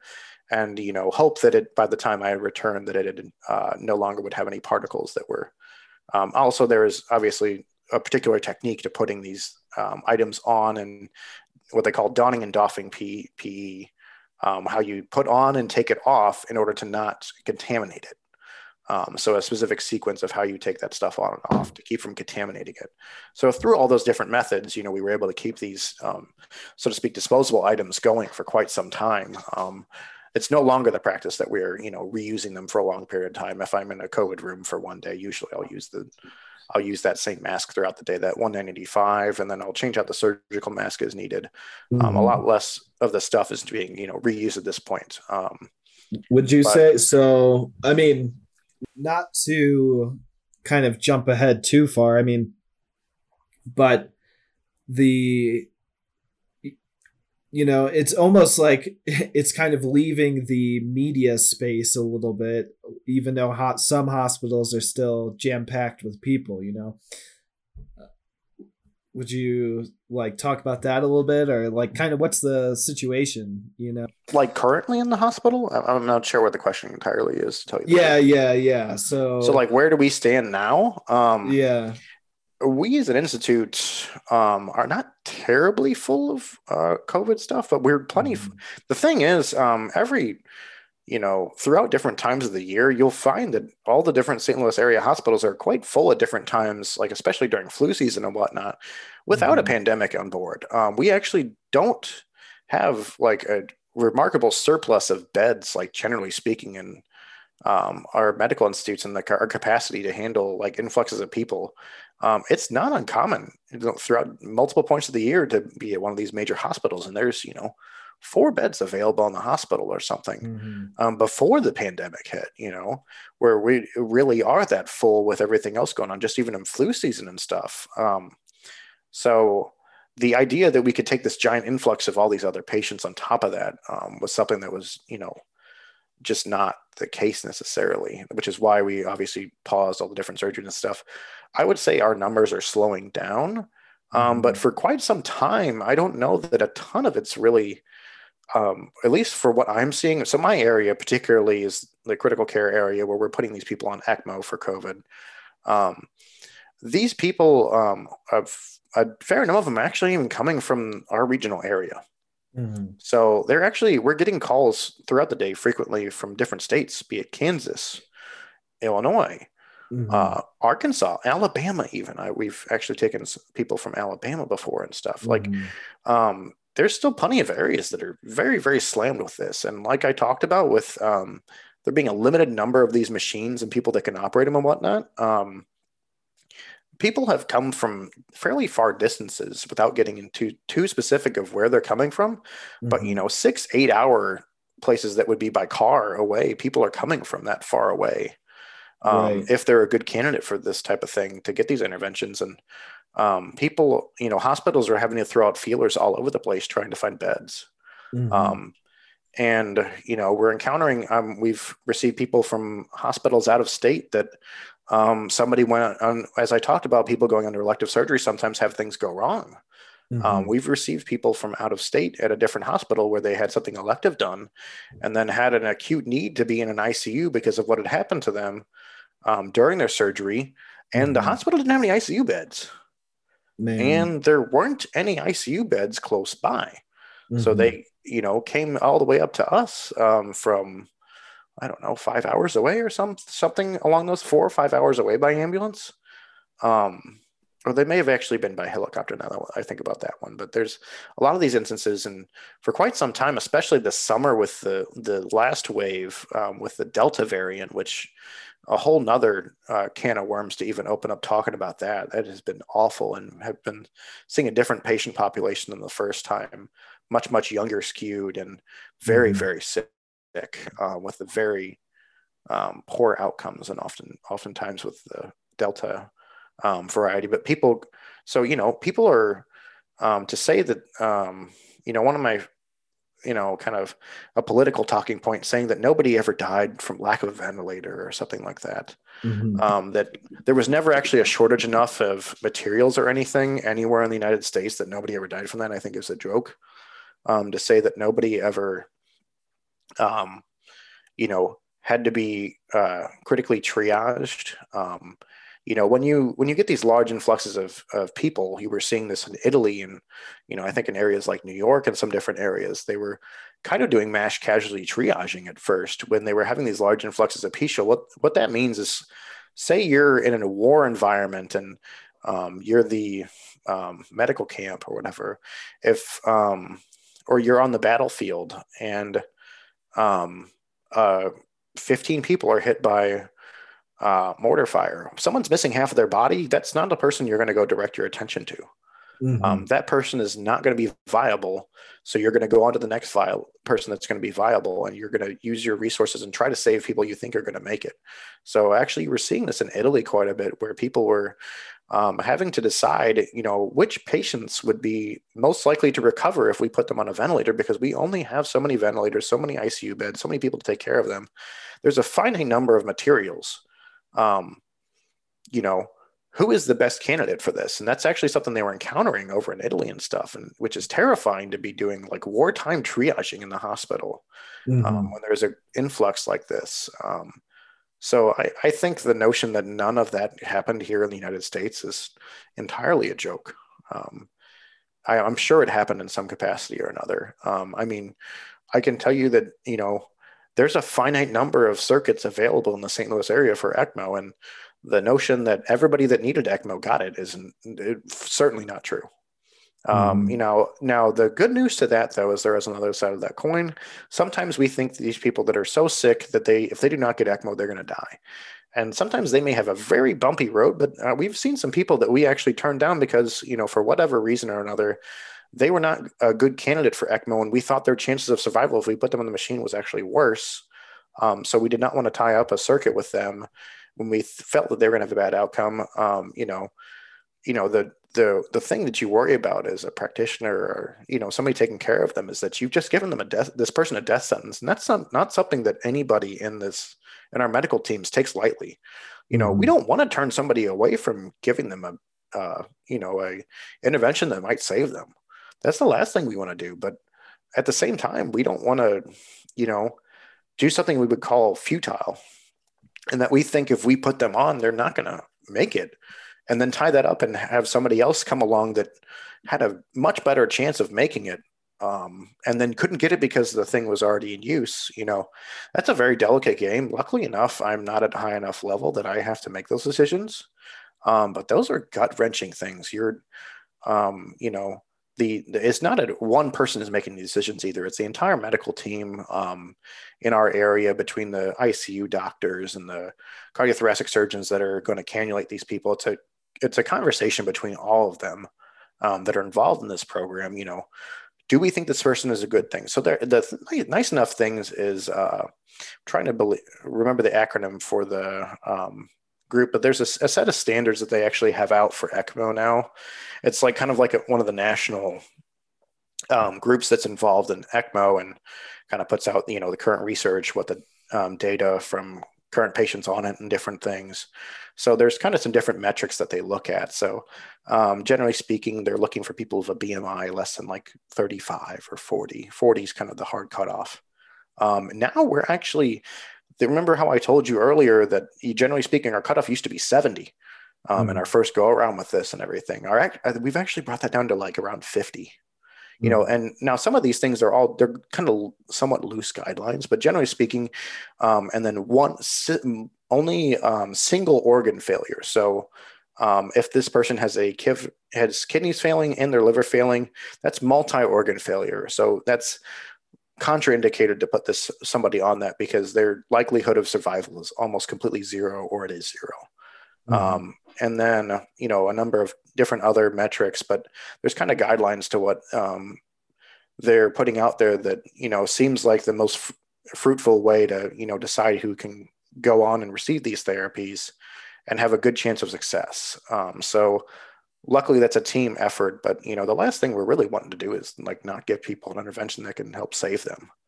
Like I've said before, we in the healthcare realm, we're in the business of trying to get people better and back to their families and loved ones. We want people to get better, go home and, continue to be productive members of society. We're not looking for people to all expire. This is not, that's not anybody's goal in this. Right. Yeah. Pfizer wants to sell you erection pills. They don't want to kill you with the vaccine, right? Funny enough, it's not the biggest moneymaker, actually, vaccines. Yeah. Just so to speak, there's many other methods through which they make a lot of money. Say what you will about lobbying practices with pharmaceuticals and whatnot, but,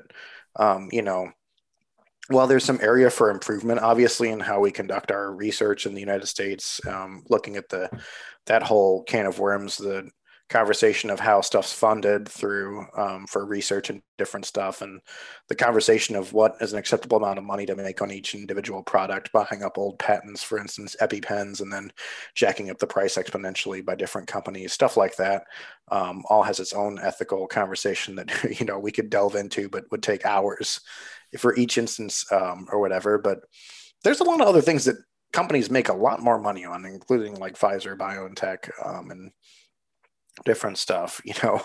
There's a lot of other things they make a lot of money on a recurring basis. A shot that they maybe get a few doses on that they're reimbursed at a fixed rate for, that's not that high, is probably not their concern for money making. And the funny thing is, looking at how the SARS-CoV vaccine was developed, it was actually built off a framework that started back 2000, 2001. Actually, the mRNA technology goes back to much, much further than that. But the framework that they built all of this off of, which is one of the most amazing things, actually seeing also from the perspective in the healthcare realm, was seeing them quickly developing this vaccine. The cool thing was they actually had worked on developing a SARS-CoV vaccine in the early 2000s, and we're getting to the point of like ready to go into trial phases and delivering this, but the need kind of disappeared for it. Mm-hmm. So the framework was all there, but they never went through the whole process and actually brought this stuff to market because, like I was saying, the need kind of disappeared, and there was, in this instance, there wasn't, I don't think, a good return on investment type of thing for them to go down that route, nor was there a big need for it. Right. You don't normally see pharmaceutical companies striving for their next big break off of vaccines for their money-making things. There's plenty of other ailments that to cure that reimbursed at much higher rates than prophylactic tertiary medicine, Right.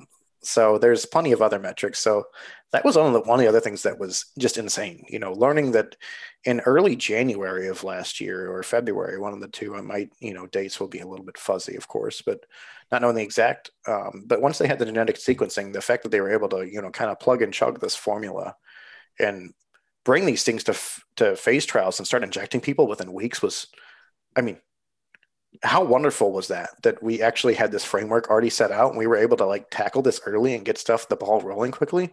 Mm-hmm. And then, the other thing that we found was red tape is a lot of what slows things down. And when you get a collaborative effort between the scientific research community to all work together in an unprecedented standpoint, like, something that we've never really seen, all these different companies working on trying to come out with a vaccine for this and working together and all that good work there. And then, kind of having carte blanche checks to some extent to be able to put the money into it, whether it was people working tirelessly in the 24-hour cycle, having people working at all times of day on this stuff, and come together and have like a bringable to market stuff. We're talking about something that really didn't, the pandemic didn't hit the US market really, really hard until, maybe February or March, and then going into March, May. During that time frame, and having something like testable even before it's really hit our shores and start working on that is just an unbelievable gift, really. Mm-hmm. And then fast forward to for myself, December 22nd, the second day of them offering shots actually in our St. Luke's COVID vaccine clinic, and being part of phase 1A as an at-risk healthcare employee working in an ICU with COVID patients. Day 2 of our shots, I was able to get my first shot of the COVID vaccine, which I did get the Pfizer flavor, as I like to call it. That's one of the things I always like to refer to as, what flavor did you get? Like it's an ice cream where you get to, sort of thing or something. But, the ability for that to come out so quickly looking at the process in previous years, and especially stuff without as much groundwork and research and be able to develop, is just amazing. And what a gift that we were actually able to, right, manufacture this stuff in that type of time frame. Is just insane. Yeah, right. For real. I would just like to point out, people around the world are still dying because they can't get the vaccine. And then people in this country are choosing to die instead of getting a free vaccine. And something I can speak to on that front is people getting to the ICU and before getting the, some of these people that unfortunately have been misguided, whether it be, politicization, propaganda, and general mistrust and whatnot, being fed bad information, and then before getting the breathing tube, asking if it's too late to get the vaccine is one of the most heartbreaking, gut-wrenching things you can witness. These people that through, the powerful tool that is propaganda and misinformation, those tools, being afraid to take, medical advice, and, get these things that could have helped prevent them from getting to the point of being sick enough to need a ventilator and whatnot. Getting to that point and kind of at a point where it's too late, right, and having to tell them no, it's too late to get the vaccine at this point, though it would seem rather obvious that it's too late once they're in the ICU getting ready to get their breathing tube and whatnot. right. That realization and seeing the fear in like grown adults facing that and realizing that they've kind of fallen prey to this terrible misinformation and everything is and this propaganda is just awful. Seeing people realize that they've been fed lies and were convinced to mistrust where they shouldn't have, and now they're completely up shit creek is just an awful gut-wrenching thing. And to a large amount of people that are not exposed to that, a lot of people don't think that's still going on. That's still going on every day throughout the country, I can guarantee you. I have seen it firsthand.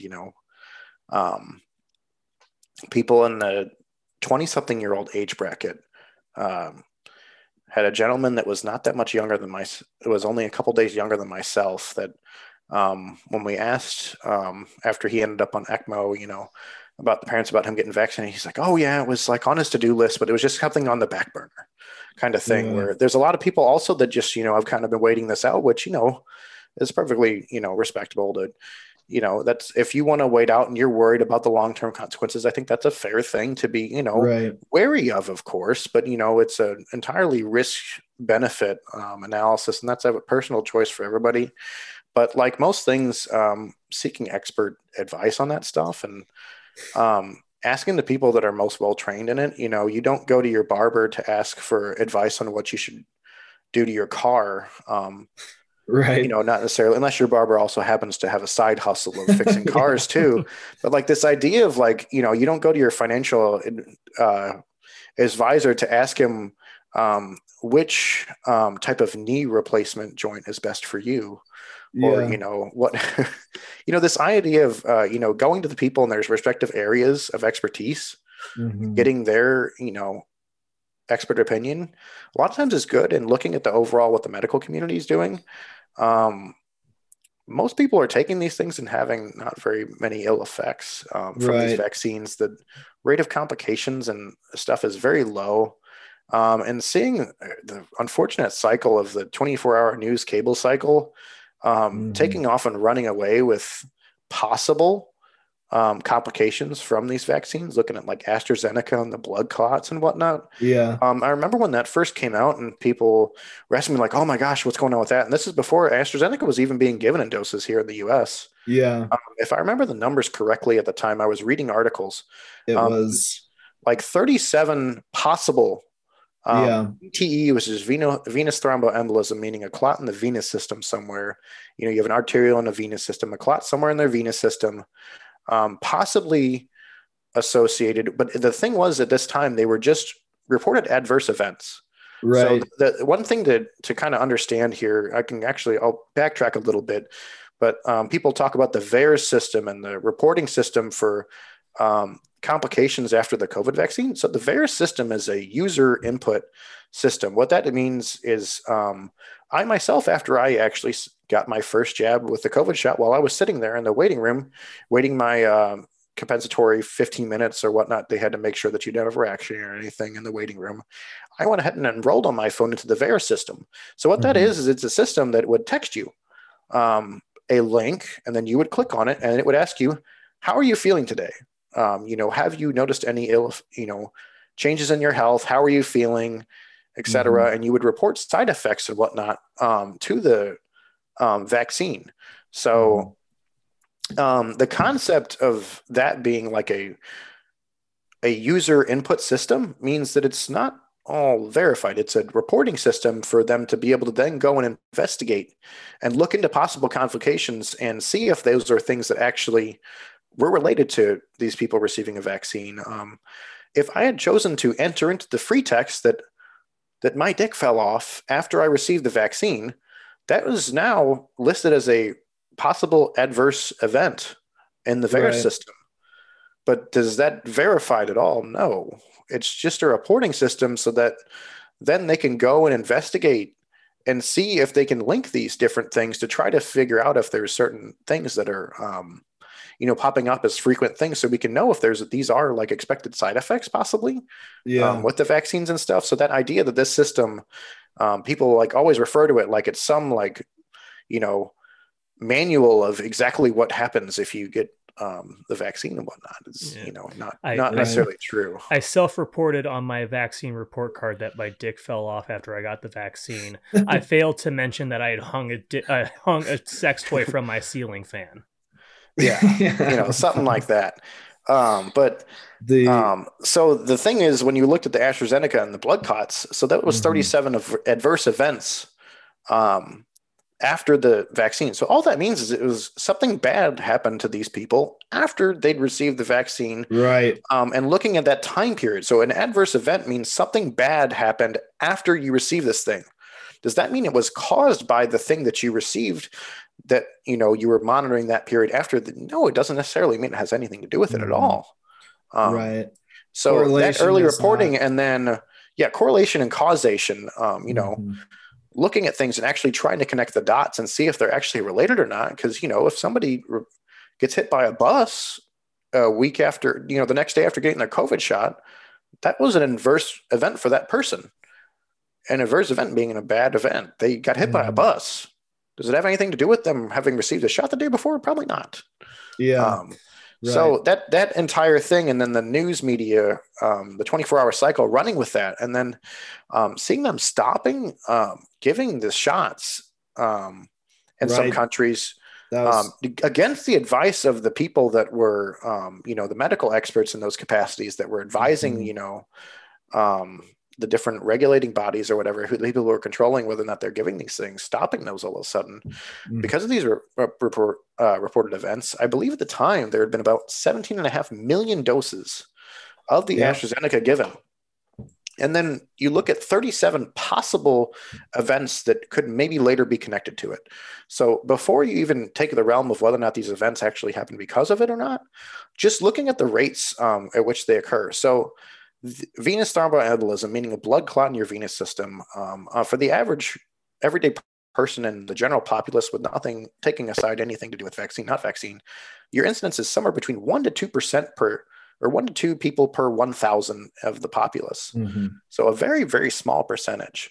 So looking at that in a numerical form, you're like 0.001. And then looking at that out of 17.5 million, you're off by quite a few decimal points. So looking at that, it's something to consider. Very, very, very small outside the likelihood that it's actually anything connected to it. So if it's something that's occurring at a propensity of like 1,000 times less than it actually occurs in the general populace, I believe it came out to about 1 out of every 429,000 people or something when I did the numbers on it at the time. Would have had a blood clot. When you're talking about 1 of every 420,000 instead of 1 out of every 1,000, or up as high as 2 out of every 1,000, the general populace, it's pretty safe to say it's probably not related. Right. Now they did find there was maybe some more propensity for people that were female and on birth control, which leaves you at a much, much higher risk actually for a lot of getting things, blood clots and different things.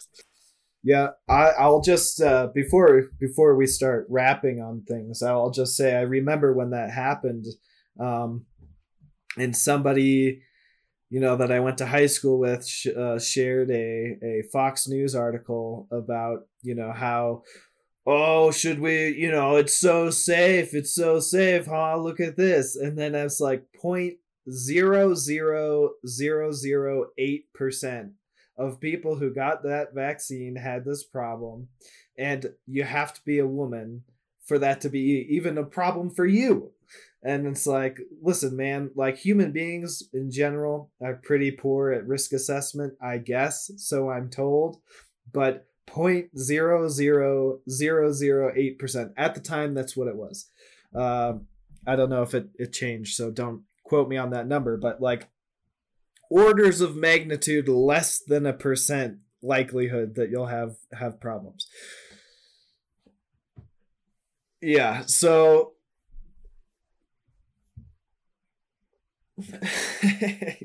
probably, but yeah, so we are, I guess, over 2 hours here. I we could talk about this stuff for days, obviously, and so maybe we'll, if you're interested, have you come back, talk about more, because I think the things we discussed were extremely important, and to hear from somebody who's been, on the front lines. I don't know if we're still using that phrase, but hands on, I think is very important, because you can see as many talking heads on TV shows as you want.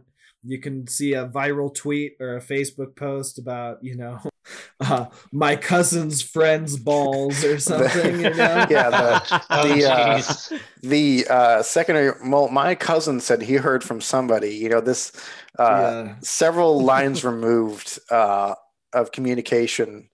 Always as a source really cracks me up. It's like going back to the high school days. Oh yeah, well my brother's sister's cousin has like a 6,000 horsepower Mustang, and he could totally beat your car. Or like the propensity to make up tall tales about something that somebody that's so far removed from us, we can't necessarily talk to them or anything. Yeah, you can't verify. We don't actually know that person's name or anything, where they reside, none of that stuff. Yeah. But I guess, do you guys have any final questions for Brandon? Brandon, do you have any, closing thoughts you would like to give before we formally wrap this baby up? I'm sure I've got lots of thoughts, but it's been reassuring to me what I've been seeing personally, in terms of people that have been getting the vaccine. So far, me personally, I've only seen one person that was vaccinated end up on an ECMO machine. I'm sure there's other cases throughout the country. The majority of what I'm seeing now is people with the Delta variant, unvaccinated as almost every single person, except for one outlying instance. And the person that was vaccinated, they bounced back very quickly and got off that. And I just got a recent update, actually, either today or yesterday, that they were actually back home with their family and everything and doing well. That's great. So there are still success stories and stuff. And we also have had some great successes on people that were unvaccinated and that have made it back to their livelihood. But I think if anybody, actually came and saw the everyday torture that going through getting extremely sick and getting on one of these machines and stuff is, that we're seeing with these unvaccinated people and their lungs just completely being destroyed and having to be on these machines for a long time and sometimes not getting better ever, and seeing the gut-wrenching torture that it is on their families, and having to see them in the state that nobody should have to see their loved ones in. Mm-hmm.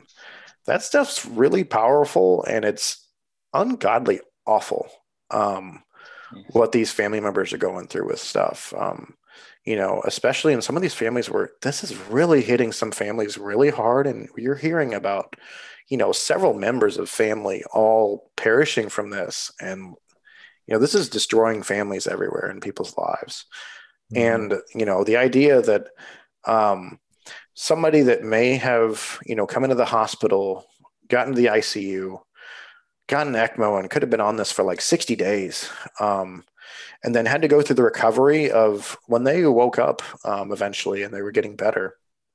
These people that are chemically paralyzed and sedated and everything, these people are waking up and they're so weak from being bedbound for 2 months that, when you ask them to squeeze their hands, you're talking about like, this is all they have. And someone having to rehab from that all the way back to like a functioning person and like going about your everyday life is an unbelievably grueling task. So I think that the conversation a lot of times that people talk about the mortality rate, well, that person didn't die, but they went through what I would consider hell, on earth in some respects, going through that is not something that I would say is something that maybe dying would have been easier. Trying to recover from that type of event is unbelievably hard, and not knowing the long-term effects of what their outlook is for fully recovering from that stuff and the long-term health effects, I think the mortality argument is something that's kind of silly. There are fates to, in my opinion, there are fates worse than death. And that is what I would call getting stuck in limbo. Where you may be having an anoxic brain injury from your oxygen getting so low, your brain's permanently damaged, your lungs never recover well enough. You have been received a tracheotomy where you have a tube down here instead of up here to breathe through, and you're stuck on a ventilator permanently and end up in some form of long-term acute care facility or something for like a long period of time, stuck in that type of limbo. That's like a form of torture that I would never want to subject somebody to. That person didn't die from it. Right. So I think that whole conversation of worrying about mortality, and I really think the shift that we're going to see going forward is the long-term effects. That's a whole nother conversation I could easily spend hours on, seeing what we're seeing, what we're calling like long COVID, where people are having stuff similar to like Lyme disease, these inflammatory response problems that are persisting for long periods of time. Cardiac problems, lung problems in terms of pulmonary fibrosis and stuff. The long-term complications personally scare me a lot more than death. The reason that, people sometimes call the death the easy way out is true. Recovering and dealing with these chronic, like very severely debilitating health problems, especially depending on what your status going into this stuff, whether you have long-term disability insurance, the social safety nets that are in place that you may or may not have, depending on your socioeconomic status going into this, navigating those fronts after these acute events, I think is really where people should be more focused on stuff than necessarily whether or not you're going to die from it. What if you have a long-term health complication and maybe you work in a particular field where you work with electricity or something, and you ended up with a implanted cardiac defibrillator, and you're no longer able to touch any running equipment or electrical equipment for risk of setting off your defibrillator.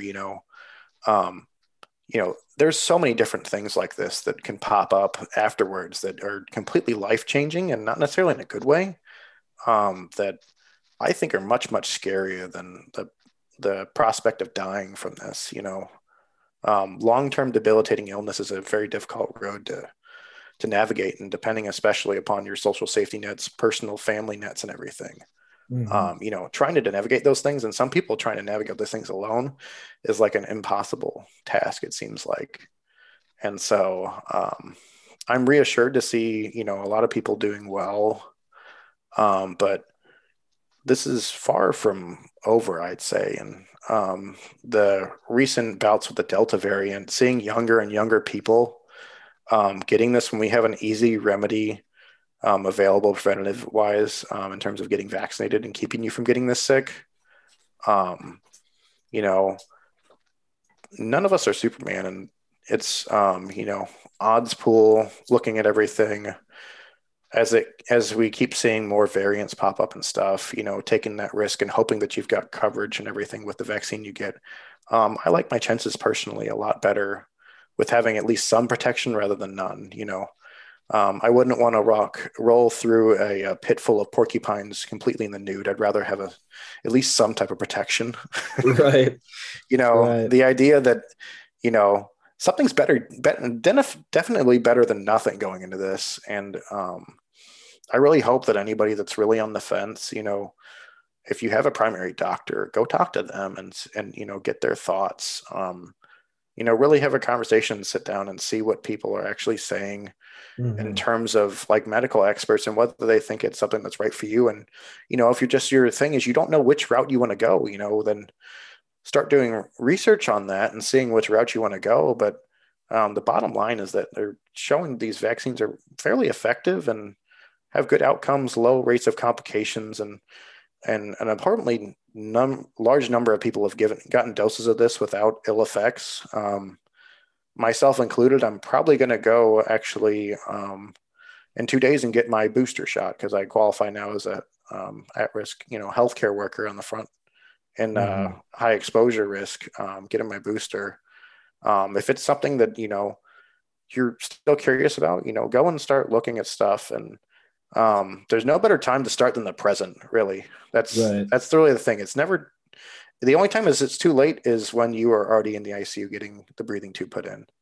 And, the less people I see that end up having that, the happier I am, quite personally, because, a large number of people are burnt out in the healthcare field right now from all of this. Not to look at, our, burnout or whatnot, but, we don't really, nobody wants to see all these people suffering and sick like this. Like I said before, we all want to see people getting better and not undergoing these circumstances. So if you're, on the fence, I hope that at least, maybe somebody out there, this may have made them, stop and take another look at things. And, seriously consider getting it as a preventative to try to mitigate your risk. So just like putting on the seat belts, wearing a helmet, riding a bike or motorcycle, that type of stuff, we do a lot of stuff to mitigate our risks as people.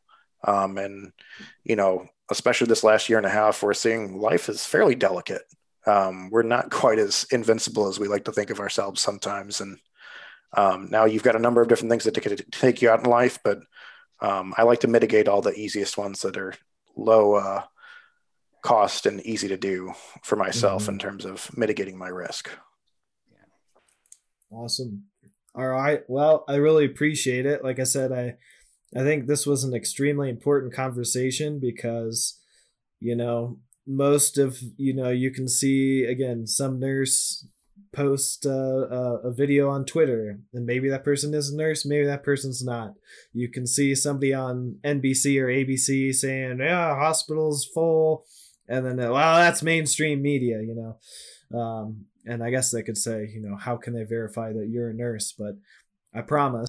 Well, what you can do actually is you can actually look up on the Missouri nursing website. If you want, you can take my name and search it and you'll find my nursing license pops up. There's a quick verification thing that you can actually look up if you have the full name of somebody and what state they're practicing in. I practice in Missouri. You can actually type in and look my name up in the registry and it will pop up and say that I have an active RN license. Does that work for each state? I don't know if every state has it, but I know here, at least in Missouri, that does work. If you have somebody's full name, you can go up and for instance, one of the blessings over the last year was occasional different places would, give you a discount if you are a nurse or whatever. So I'd either have my employee badge or sometimes I actually would pull up my verification on there before kind of ID.me and stuff had an uptick. That is something you can do though. Yeah. Nice. Here, at least here in the Missouri. I don't know if it's in every state. I would be surprised if a large number of states, Missouri being a little bit backwards on some stuff, sometimes behind the curve, so to speak. Yeah. I'd be surprised if it's a thing here that it's not a thing elsewhere too. True that. So, wow. Thank you, Brandon. Yeah. Thanks for having me on, guys. And I'm more than happy to talk about stuff anytime from the healthcare perspective, at least from the ICU perspective, and give what little, I know about stuff. And one thing I find as I keep going further along in medicine, going further in degrees is the idea that we know everything is so convoluted. And, one of the best parts about science is, they say every important discovery has already been made, but that's so far from true. And the propensity for all the stuff that's still out there for us to discover and learn. The thing I'm finding as I keep going further along and just getting in my second degree in the healthcare world is that I keep getting absorbing more, and I keep finding out how much more there is out there that I don't know. Mm-hmm. And I think that's one of the kind of the beauties that, especially anywhere in the scientific field, that we find is, as you open Pandora's box of a new subject or new area that you look into, there's always more out there. And not every stone has been turned over. There is still new leaves and stones that turn over everywhere, in many different fields. And, the rate at which we're having developments in the medical field, scientific field, different things in terms of ecological preservation and stuff, like trying to, kind of save our planet here. There's still a lot of stuff to be done and advancements to be made. And I think that's one of the biggest things that kind of gives me hope, is that there's still so much more out there. And there still are so many, intelligent people and hardworking people just dedicated to, advancing us all, that there's still so much out there for us to be able to do. And, it ain't over till the fat lady sings, as they say. So I throughout this, as much as all it's been doom and gloom, I've seen a lot of stuff that still gives me hope for humanity, despite all of social media's attempts to convince me that otherwise. Yep. That's good. All right. Well, until next time, I hope anybody who listened to this learned some things, enjoyed it. And, if you're not vaccinated, like Brandon said, talk to your doctor. But until next time, if you did like the show, I'm not going to do all the rate and review stuff. You know it by this point. Just rate and review the show, please. Subscribe. Subscribe. Subscribe now. Subscribe early. Subscribe often. Yeah, subscribe early. Subscribe often. If you didn't like this podcast, leave a review. If you liked it, leave a review. If you feel neutral, just say even neutral. Yep. The more ratings and reviews you can get, the better. Exactly. All righty. Well, it was great talking to you guys. Everybody have a good evening. See ya.